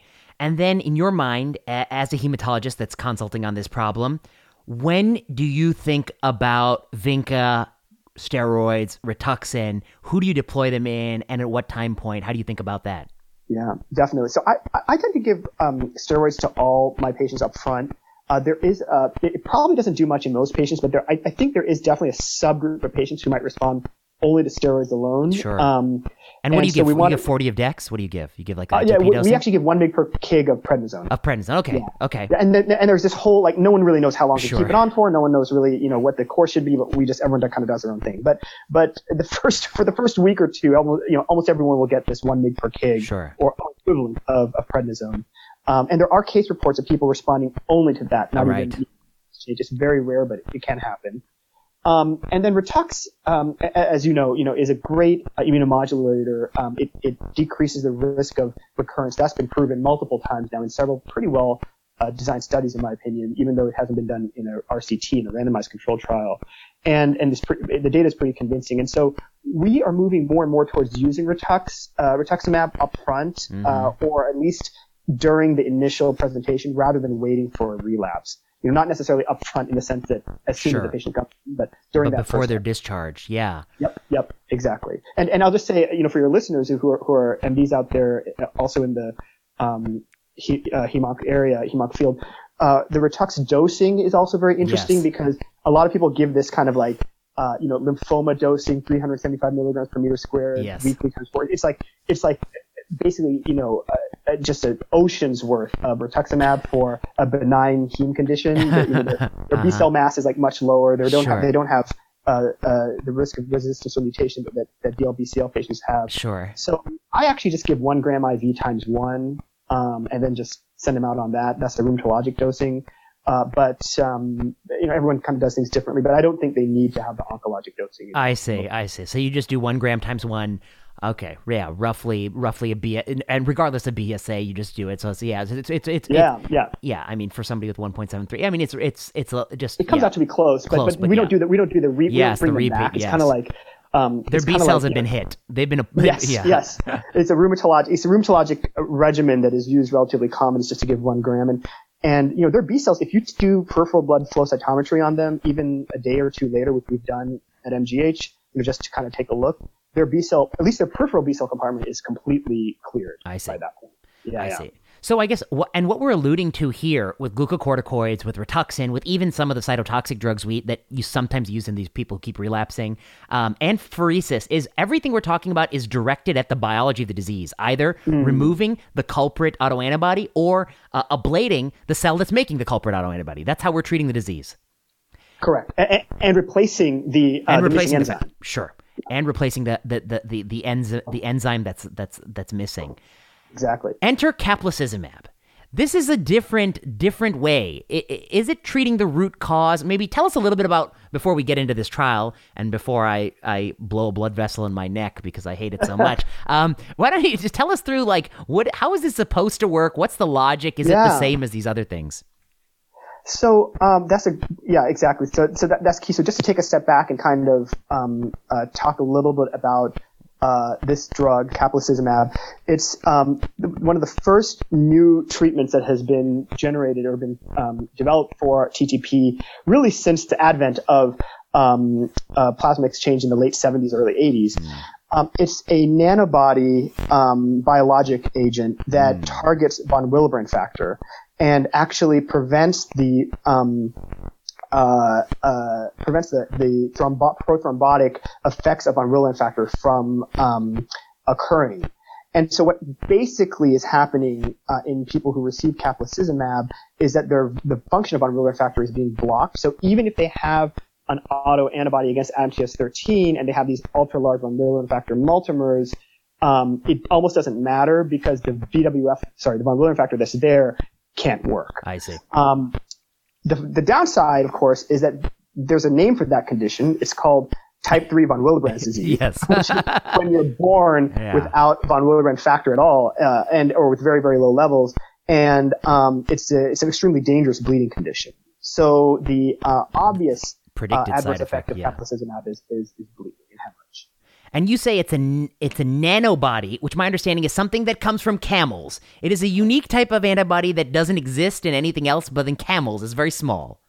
That's correct. It's very small. It's just really, if you think about the tips of antibody has two kind of binding sites. If you just think about the tips, that's really what you're getting, those two tips. So it's a much smaller molecule. My understanding is that it's much easier to manufacture for pharmaceutical purposes as well, because it's a smaller molecule. I see. If I took you right now and I pumped you full of caplacizumab, you think at some point you'd start to bleed? Yeah, I think so. Yeah. Would it be a perfect crime? Could I get caught? Do you think? Well, yeah. I mean, I think that it would be there would definitely be blood tests to show that I had developed severe type 3 von Willebrand disease overnight. Yes, overnight. But if you look at the trial data, it's pretty well borne out that these patients have quite a bit more bleeding patients treated with caplacizumab than those treated with standard of care plasma exchange. Yeah. Yeah. I guess one thing interesting to me that I draw the distinction is that in the causal sort of pathway of this disease, this is sort of a late event in the pathophysiology of TTP. You're not treating the autoantibody where it comes from. You're not treating restoration of Adams TS. You're preventing von Willebrands from forming very large multimers, which contributes to the final common pathway to thrombotic risk. I mean, a key thing to remember about caplacizumab is that it does not, unlike all the other therapies we use in TTP, it does not alter the underlying disease process. Yes, that's what I want you to say. I think that's an important thing to remember. You know, it does, and this actually goes back to a lot of the stuff that you've done, you know, in terms of surrogate outcome markers. It does kind of treat the number. That's what I think. Yes. And you know, it increases your platelet count. Which is one of the markers that we use to monitor response to treatment. It does that very nicely, of course, because it immediately blocks the function of VWF. But if you look at hard outcomes, there really doesn't seem to be much of a difference, and certainly not a statistically significant difference. And another downside, as you may remember, you know, even from your days in training, is, you know, when you get one of these patients, you know, you're following that platelet count to watch them respond to plasma exchange. Yes. When you give caplacizumab, the next day their platelet count, you know, skyrockets. Yes. But you have no idea how long then to continue the plasma exchange because their thrombocytopenia is masked by the drug. And I think that is a real concern. And in the randomized controlled trial data in the FDA approval trial and in the preceding phase 2 trial, you'll see that patients getting caplacizumab had a much higher rate of relapse as soon as the treatment was discontinued because they were underphoresed and they didn't actually receive sufficient therapy. Yeah, exactly. So it's actually a real practical concern as well, that we don't have an answer to yet. It's such an interesting design. So you've alluded to Hercules. We got to dive right in. So I guess to the credit of the Hercules investigators, at least they're doing randomized trials in this space. That's the credit. To the detriment of the Hercules investigators, they have constructed a very convoluted trial that uses an endpoint that I don't like, sort of a self-fulfilling prophecy that, and let's talk through it. It's a very interesting study. So, I have a thought experiment for you before we even talk about Hercules. If I did a randomized controlled trial and in one arm, we just do what we're doing now. In the intervention arm, I build a glitch in Epic, and all it does is adds 50 to the platelets. I've done nothing to the biology of TTP. I've just made a computer glitch, and whatever you think the platelets are, I've added 50. So this is my hypothetical randomized trial. What do you think might happen? Well, one, after you start, when you get these patients, let's say my glitch only goes into effect the moment you start pheresis. You start pheresis, my glitch starts. Your platelets are going to be higher in my EMR glitch arm than they are in the control arm. So you're going to stop pheresis sooner. I suspect there's going to be more relapse in that arm because you're not treating the disease enough adequately. Will you have more bleeding? Potentially, because you're going to have some more runaway TTP, and you might have some sort of thrombosis and bleeding on the back end, but I don't know if you'll get that. The reason I think about it this way is, now let's talk about Hercules. Hercules is a randomized controlled trial of caplacizumab, and the primary endpoint, I want to double check, the primary endpoint is time to normalization of the platelet count. And okay, why don't I let you talk about it? Yeah. So Sorry. Yeah. No. I everything you said is exactly correct. And, it's a very cleverly designed trial in the sense that, they chose a surrogate endpoint that, they could not help but meet. Yes. Whether that surrogate endpoint is really predictive of any improved outcome in TTP is a totally different story. Yes. But it is, there's no question that they were going to meet this because they're essentially applying a Band-Aid to the problem. Yes. Masking the thrombocytopenia and then saying, okay, declare victory and get out. So that's not really, but unfortunately the follow-up data is not really, encouraging that that's a good way to solve this problem. Yeah. And I guess my question for you is caplacizumab and my electronic medical record glitch experiment, is there anything in the data that would show that they are indistinguishable? In other words, what happened in this trial that's different than if you just inserted an electronic medical record glitch? It's a great thought experiment because to be honest, I don't think there would be a discernible difference there. Yeah. I just want to caution, caution your listeners as well. We don't know the long-term impacts of caplacizumab. On the one hand, you have bleeding. It could be, you have relapse. It could be damaging. On the other hand, I also have to be open to the possibility that it does help. Yeah. That it does help long term. That there could be improvements in neurologic outcomes or things like that are subtle, but that we're not picking up, that come from this uber blockade of the VWF clotting system, clotting pathway. But that remains to be seen. And as you know, the burden of proof is really on the investigators to show that, not on people who think the drug should be used with caution. Yeah, absolutely. And I think that would have been a great study to do a randomized trial powered for those long-term outcomes. You'd need bigger sample size, but it would really show if this is actually worth its salt. So absolutely. The studies, both Titan, which is a preceding study, and I believe Hercules as well, are also another concerning aspect, just kind of alluding to what you just said, is that not all the patients in those two studies had confirmed TTP, had confirmed severe MTS13 deficiency. So in some cases, they may have even been treating patients that didn't have, true TTP. That's also of concern. We don't really know. It makes the results harder to interpret. They don't report what percent had actual TTP. I think I missed that part. They do. It's surprisingly low. I believe in Hercules, it's only like 80.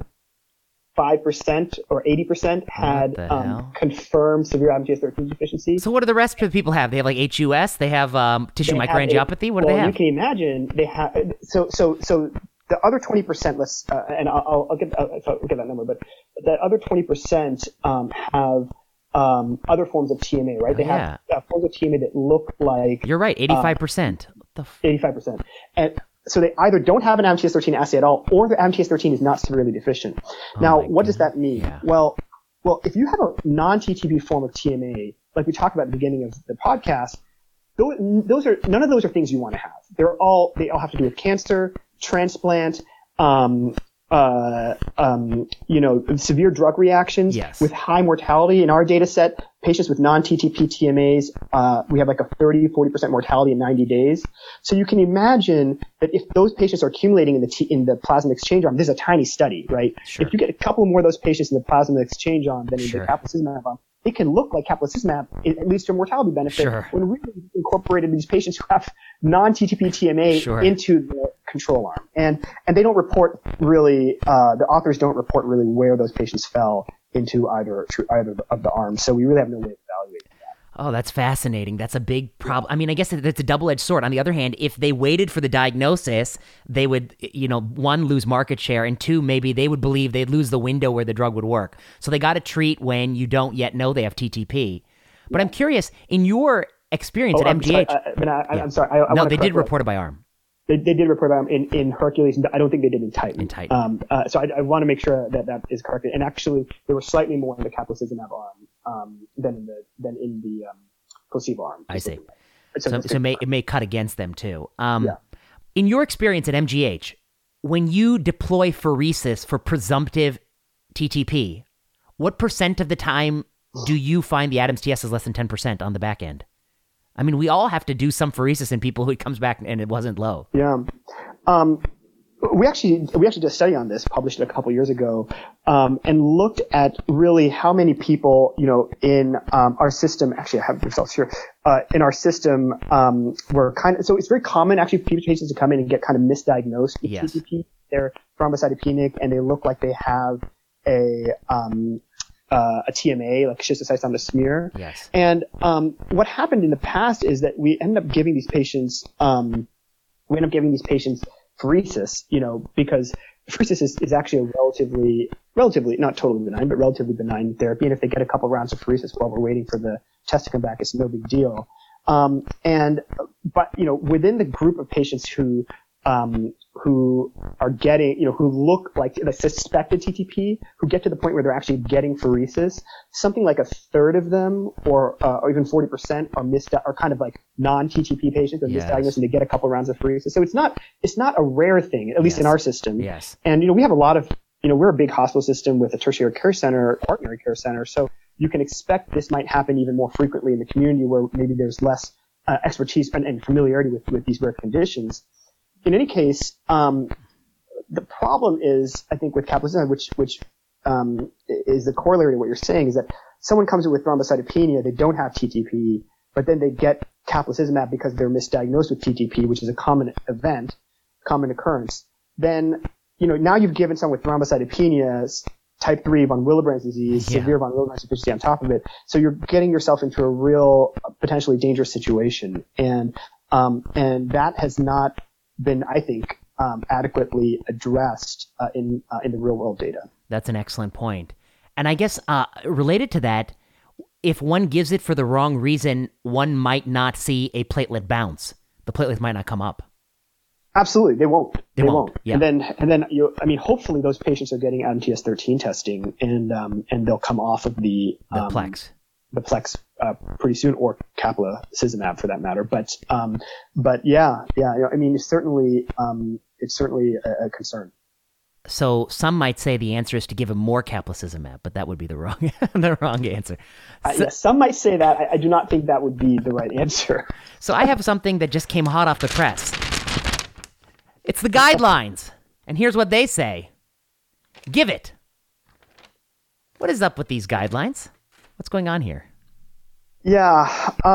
So I think you're referring to the guidelines from the International Society for Thrombosis and Hemostasis, ISTH guidelines, that were recently published. There are two parts of the guidelines. There's a diagnostic part and a treatment part.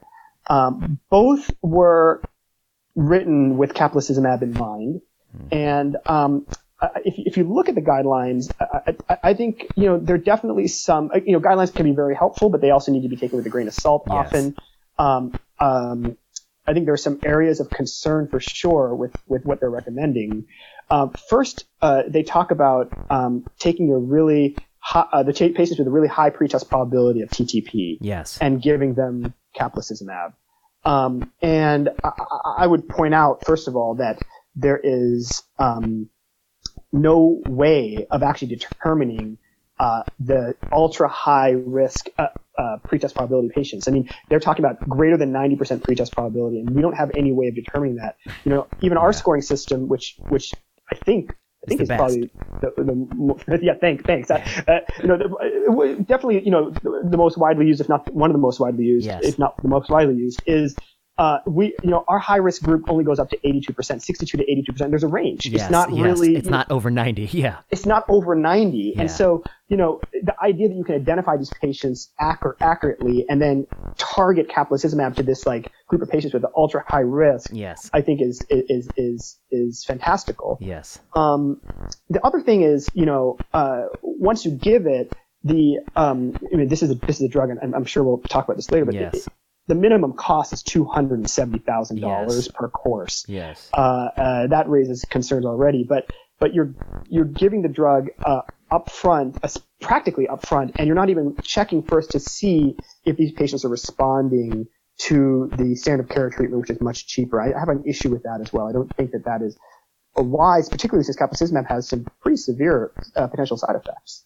Yeah, I mean, I guess I would say in an alternate universe where the FDA said we're going to approve drugs for TTP that improve the quality of the life of somebody with TTP, their downstream side effects and harms of TTP, this drug wouldn't even be approved. And so for it to be in the guidelines based on this data really troubles me. It almost makes me concerned that the guidelines somehow have been captured by the maker of caplacizumab. It's as if caplacizumab makers wrote the guidelines themselves. Of course, that would be a ludicrous proposition. Right, which I'm sure has never happened. Never happened in the history of medicine. Yeah. You touch on a very important point. There's something that happens in these rare hematologic conditions that will not happen in cardiology or oncology or other areas writ large. Because what companies like Ablynx which has now been purchased by Sanofi, the manufacturer of caplacizumab, what they can do is such a small field. They can actually approach and kind of recruit, for lack of a better word, practically all the big name experts Yes. in that field, Yes. and have them already kind of ready to go and primed to support the use of this drug. And support it to the FDA. For example, the FDA doesn't have expertise, internal expertise in TTP. They have to refer out to these expert committees, which it's quite practical for a company to recruit all the experts, like I said, in a small field like this. And so what you see has happened is the FDA has approved. Let me just first of all talk for a moment about before coming back to guidelines, just about the FDA approval. If you think about what FDA approval means, safety and efficacy. The FDA has to ask experts in that area for a recommendation as to whether the drug meets those criteria or not. And the reality is that, at least in my view, efficacy is almost certainly not there, at least not in a real way, because Correct. all it's doing is treating that number, increasing that platelet count. And then safety, we can debate, but the truth is that the patients in receiving caplacizumab in the randomized controlled trial data, which is the highest quality data we have much higher bleeding rates and severe. Yeah. Well, I mean things that you don't want to have, right? Like abdominal wall hematoma, hematemesis, hemoptysis, upper GI hemorrhage, lower GI hemorrhage. They even had a case or two, I think, of intracranial hemorrhage that did not occur in the control arm. Placebo arm. Yeah. In the control arm. So these are things that you have to ask yourself, well, how was safety really evaluated? Yes. How was efficacy really evaluated? Yes. Then coming back, I think, to the guidelines, what happened is very interesting. the Hercules trial it talks about caplacizumab reducing recurrences of TTP. And, what does that mean? Well, traditionally, if you and I talk about recurrence of the disease, we're talking about basically someone who's doing fine, who's cured after a bout of the disease, and then come back in with another episode, right? Yes. I mean, that's what most people would think of. Yes. However, in TTP, it's extraordinarily common. 40 to 50% of patients with TTP will have what we call a recrudescence or an exacerbation during treatment with plasma exchange, which after they've been in a hospital maybe only a couple of days, their platelet count will go up and then it'll start coming down. During the acute episode, it's extraordinarily common, it's clinically irrelevant, and it's something we treat through, and it's just something that happens. And I never, as a doctor who treats these patients, I never really thought much of it. Well, what the folks who kind of basically wrote the caplacizumab studies have done is they got together, I believe it was a year or two before the Hercules trial was published, and not at the bidding of any professional society or any, or the American Society of Hematology or anyone. They kind of came together and developed their own quote unquote consensus guidelines or consensus definitions for TTP. And within these consensus definitions, they actually lumped these routine exacerbations or recrudescences that happen with relapse under the umbrella of recurrence. I see. Right. So now recurrence is defined as either having a real recurrence, which is a relapse, or one of these routine exacerbations. And once you have an endpoint that's called recurrence, you can, with those two components in it, you can very easily say that that caplacizumab diminishes TTP recurrence, even though I think in any normal medical understanding of the term, it certainly doesn't. Oh, that's a terrific point. I did not. It's a very interesting. I'm sorry, I'm sorry for your listeners if I got a little bit too into the weeds on that, but it's a very important point for people who want to know about this field to understand. No, I'm just angry that I didn't. That was one thing that I've not picked up. So I read it really closely. We did a podcast on it a while back. That's a point I didn't pick up. That's a terrific point. I'll send you a paper. It's a JTH paper, consensus definition guideline, consensus definitions in TTP. It was published right about a year before Hercules, and that's actually cited in the Hercules study for their in their methods for their patients, for their study. So it was almost tailored. Those definitions were almost tailor made to support Hercules. I see. So let me see how it plays into this. So in the secondary outcomes, they say during the overall trial period, during the 28-day follow-up, in which patients were no longer receiving caplacizumab or placebo, 12 patients in the caplacizumab group as opposed to 28 patients in the placebo group had a recurrence of TTP, which is a lower rate of recurrence. All recurrences in the placebo group occurred within 30 days, and all at the end of daily plasma exchange. I see.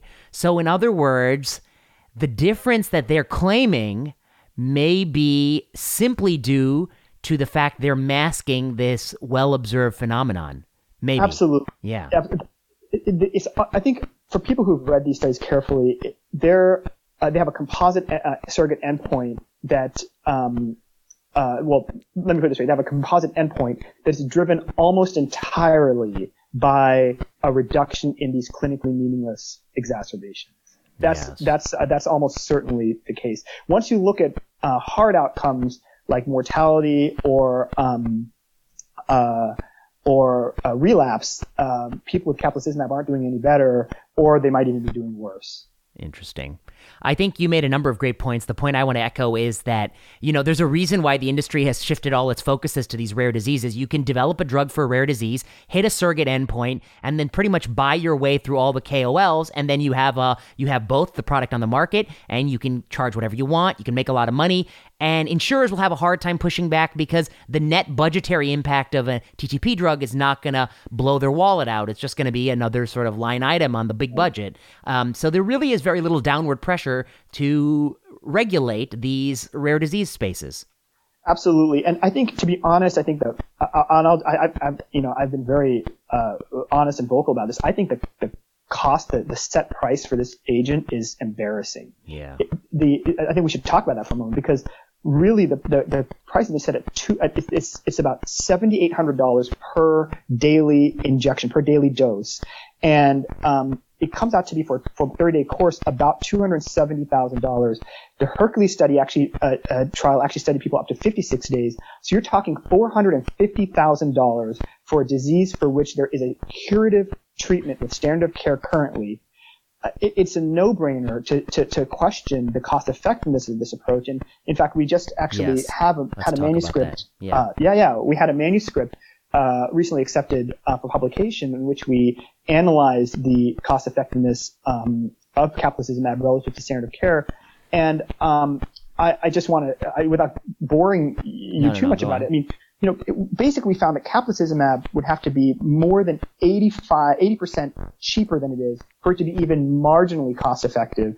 And this is in a study where we were really stacking the deck. We really used a very conservative set of assumptions to try to stack the deck in favor of caplacizumab. And also, by the way, I just want to acknowledge my colleague at Yale, who's really spearheaded a lot of this work, George Joshua, who's really done a wonderful job with this analysis. Yes. But, at the end of the day, as George and I actually joke sometimes, he's kind of like using a scientific method to prove to people the sky's blue. Right. It's like, it's not really that surprising that, like I said, a drug costing $270,000 to $450,000 per patient in a disease that is curable now with current standard of care might not be cost effective. That's not really a surprise. And so we've really had a lot of trouble, I think, justifying the use of this agent. I would also say that when you look at, and as I said, we used very conservative assumptions and stacked the deck in favor of caplacizumab in this study, in our analysis. In fact, we don't even account for, in the cost, we account for none of the costs that are associated with increased bleeding from caplacizumab. I see. So if you need a scope or, an operation because you're bleeding internally or have a GI bleed from not adding that in. That's not added. And those rates are extraordinarily high. So, and you're giving them some, you're attributing some quality adjusted life year benefit to the drug that they have not yet even proven. So you're giving them that benefit too. How many qualities do you give the drug? I have to actually look back at the exact number, but the ICER is something like $1.5 million. Per quali. I see. So you must the willingness to pay of less than $195,000. Yeah, get out of here. This is already like 6 times more than almost 7 times more expensive than it should be. Again, if anything, the ICER is going to be even higher. I know, that's what I was going to say. It's at least, I think the real ICER, it might be in the 10 mil, 100 mil. If it doesn't actually improve quality or quantity of life, it might be infinite, So yours is the lower bound ICER of one, and that tells you that this drug is horrendously priced. It's criminally priced. Yeah, and we're seeing a lot of that now. At least I know you guys see it in onc too, but on the benign heme side, we're seeing that more and more. There's another drug, the porcine factor 8, which is used in people who Obizur, exactly. They dose that drug at $4.50 a unit. So basically, if you take a 70 kilogram person and you want to treat them, it's like $65,000 per infusion for the first dose. It's $65,000.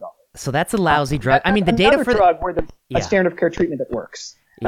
Obizur, and also, what's the data for that? That's even more flimsy than Hercules. There's no real. It's just in all, my opinion. It's all logic and I remember you had a refractory with tons of inhibitors and you had to give it. Exactly. It would have to be like last, third last line ditch or something. Hemophilic with tons of inhibitors. I think the other situation that we run into is the good folks at eculizumab who want to put the eculizumab in my breakfast sandwich. They're like, oh, did you see there's a new case series of 4 people with post-transplant TMA and they did well with eculizumab. You're absolutely right. And the eculizumab has been extremely aggressively marketed for off-label use. But let me say one thing in favor of eculizumab, and you may be surprised to hear me say this. I actually like eculizumab because, for the only reason that it actually does something. It does work in PNH. the drug does something that we don't have another drug to do right now. And if you have one of these complement-mediated conditions, PNH, atypical HUS, I've actually used it in very severe cases of autoimmune hemolysis. And gotten good results. At least you're paying a ton of money, but the drug does something. We can have a debate all day about drug pricing, but I think everyone can agree if the drug doesn't do anything caplacizumab, it shouldn't be priced. There's no reason to price it like that high. And so I think that's where my concern is I'm just trying to keep it very limited and just say, hey, we all should agree that drugs that don't do much should not command that kind of pricing. Honestly, I would be embarrassed to try to market a drug with that price, like caplacizumab at that price. I think that's well put. Even in today's polarized world, I hope that everyone can agree if the drug doesn't make people live longer, live better, we should not be paying $200,000 for 1 month supply of it. Now, the people, just to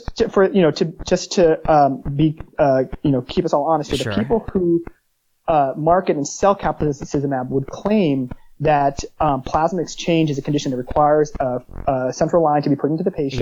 Yes. And that can be associated with complications, and pheresis can be associated with complications too. Mostly allergic. Our data, which we published last year, suggests it's mostly allergic reactions that people get. But occasionally there can be more severe. Very rarely there can be more severe reactions. But they would argue that they're preventing that from happening because caplacizumab doesn't need line placement to go in. But I would argue, that's a pretty marginal benefit, Yes. particularly when you factor in the bleeding complications. And also that they're not selling this drug in lieu of Plex. It's in addition to Plex, right? Right, exactly. Yeah, it's in addition to Plex. I'm sorry. It's just the delta of like 1 extra day or 2 extra days of Plex. You hit the nail on the head. Sorry, I should have mentioned the point. They even in their own protocols, it requires the line to be placed and people to get plasma exchange. Yeah. It actually, so in the Hercules trial, the average number of exchange treatments was like 5. So they're still getting 5 exchanges, Right. which is probably not enough because they're I know, a lot of them are relapsing. Yes, that's the real problem. And then there's been this much kind of talked about study out of Germany, where they took 60 patients with GTP and treated them with caplacizumab. It's called a real world experience. That's how they build it. Mm-hmm. And what's amazing is in that experience, which they build is the authors conclude, by the way, a highly conflicted author line about first and last author both receiving money from Sanofi and that kind of thing. But they bill it as this real world experience, and their conclusion is that all patients, it should be standard of care in all patients to give them caplacizumab up front in TTP. But what they found in that study, which is amazing, is that they actually had to use, I think, 10 or 12 pheresis treatments in those patients. They got maybe it was 9 pheresis exchange treatments, which is in our system the average is like 11. So they're barely changing that number. Right. And their hospital length of stay was 18 days. 18 whereas days, in our data it's only 12. Yes. So they're actually extending the stay to give the caplacizumab. Yeah. It's unclear what's so even going on. These uncontrolled studies of 60 people. When I trained, we used to call those shitty studies. Now they call them real world evidence. So it's just, a lot has changed. A lot has changed. A lot of power branding. This is what we're dealing with, Yes. and I think, but there's a lot of money at stake, as you know, Vinay, and people will push this drug, I think, as long as they think they can make a lot of money on it. Yeah. So I think our time has run out. So I guess last word, my last 2 cents on this drug is, and then I'll take your last 2 cents, and you may disagree with me. I just don't think it has a use. I mean, I just do what we were doing before, and until there's some new data that changes me, I'm not going to use it. I think some people pushed me and they said, well, what about like a Jehovah's Witness patient who comes in with TTP? And I was like, I guess. Or like if the asteroid is coming at the Earth and going to hit the Earth. And I mean, like, okay, there's scenarios where, okay, maybe I'll give a caplacizumab dose or here or there. I don't know about you. So where are you going to use it, if at all? I think there are two. I think there are only 2 situations where I would use caplacizumab. One is maybe 3. One is in as a temporizing measure, possibly as a temporizing measure, if you for some reason cannot give FFP, the patient is allergic, anaphylactic, I see. and you don't have pheresis available. You can't plex. This is I see. Right, this is a third line. It's a third line. Temporizing measure. That's number one. Okay. Or of course, if COVID mutated and wiped out all the pheresis. Well, I would actually say let me add to your hierarchy. So 1 plex, 2 FFP. 3, call him an Uber, and 4 caplacizumab. So it's the fourth temporizing measure. Yeah, right. Yeah. Well, it would be cheaper. It literally would be cheaper for you to chopper most of these patients. Yeah, of course. Yeah. From rural Massachusetts, where I am, yes, or rural New England to Mass General, yes, to get free to chopper them. Give them caplacizumab. And they get the difference in price, which is probably another $50,000 in their pocket. The chopper ride and a little bonus. Yeah, they get to ride a helicopter. And then so that's one.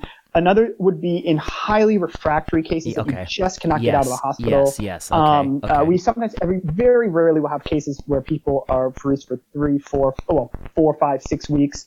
But even then, I give Rituxan. I would give him Rituxan and steroids, and maybe give him some Vinca. Yeah. We're giving them Rituxan. Yes, you're absolutely. We're moving up the chain in terms of autoantibody treatment. But basically, even then you can put in tonal-line and do outpatient pheresis. We actually do that not infrequently, so they do get to go home. They have to come in every other day or whatever. But it's like dialysis. So it's not ideal. I get that. So that's another case maybe. The final thing I think is in ultra refractory cases where patients are deteriorating on exchange, but that is, you already have to start exchange to see that. You need to use exchange up front, and those cases are exceedingly rare. Yes. I mean, like low single digit % in a disease that is extremely rare. So it's hard to know what the real role of this agent is, and at the cost it currently that I think it's hard to justify. That's well put. Dr. Bendapudi, thank you so much for joining us about this drug that it makes me get an aneurysm in my head when I was reading about it. And I think you taught me a couple of things I didn't know, so I'm really grateful to you. Thanks so much for doing it. Oh, thank you. Thank you so much for having me on. You've been listening to Season 3 of Plenary Session. Plenary Session is produced by Kiana Klossner. Music by Ian Straley and Audrey Tran. The views expressed on Plenary Session are those of whoever said it and no one else. Plenary Session is not medical advice. Follow us on Twitter at plenary_session. Until next time.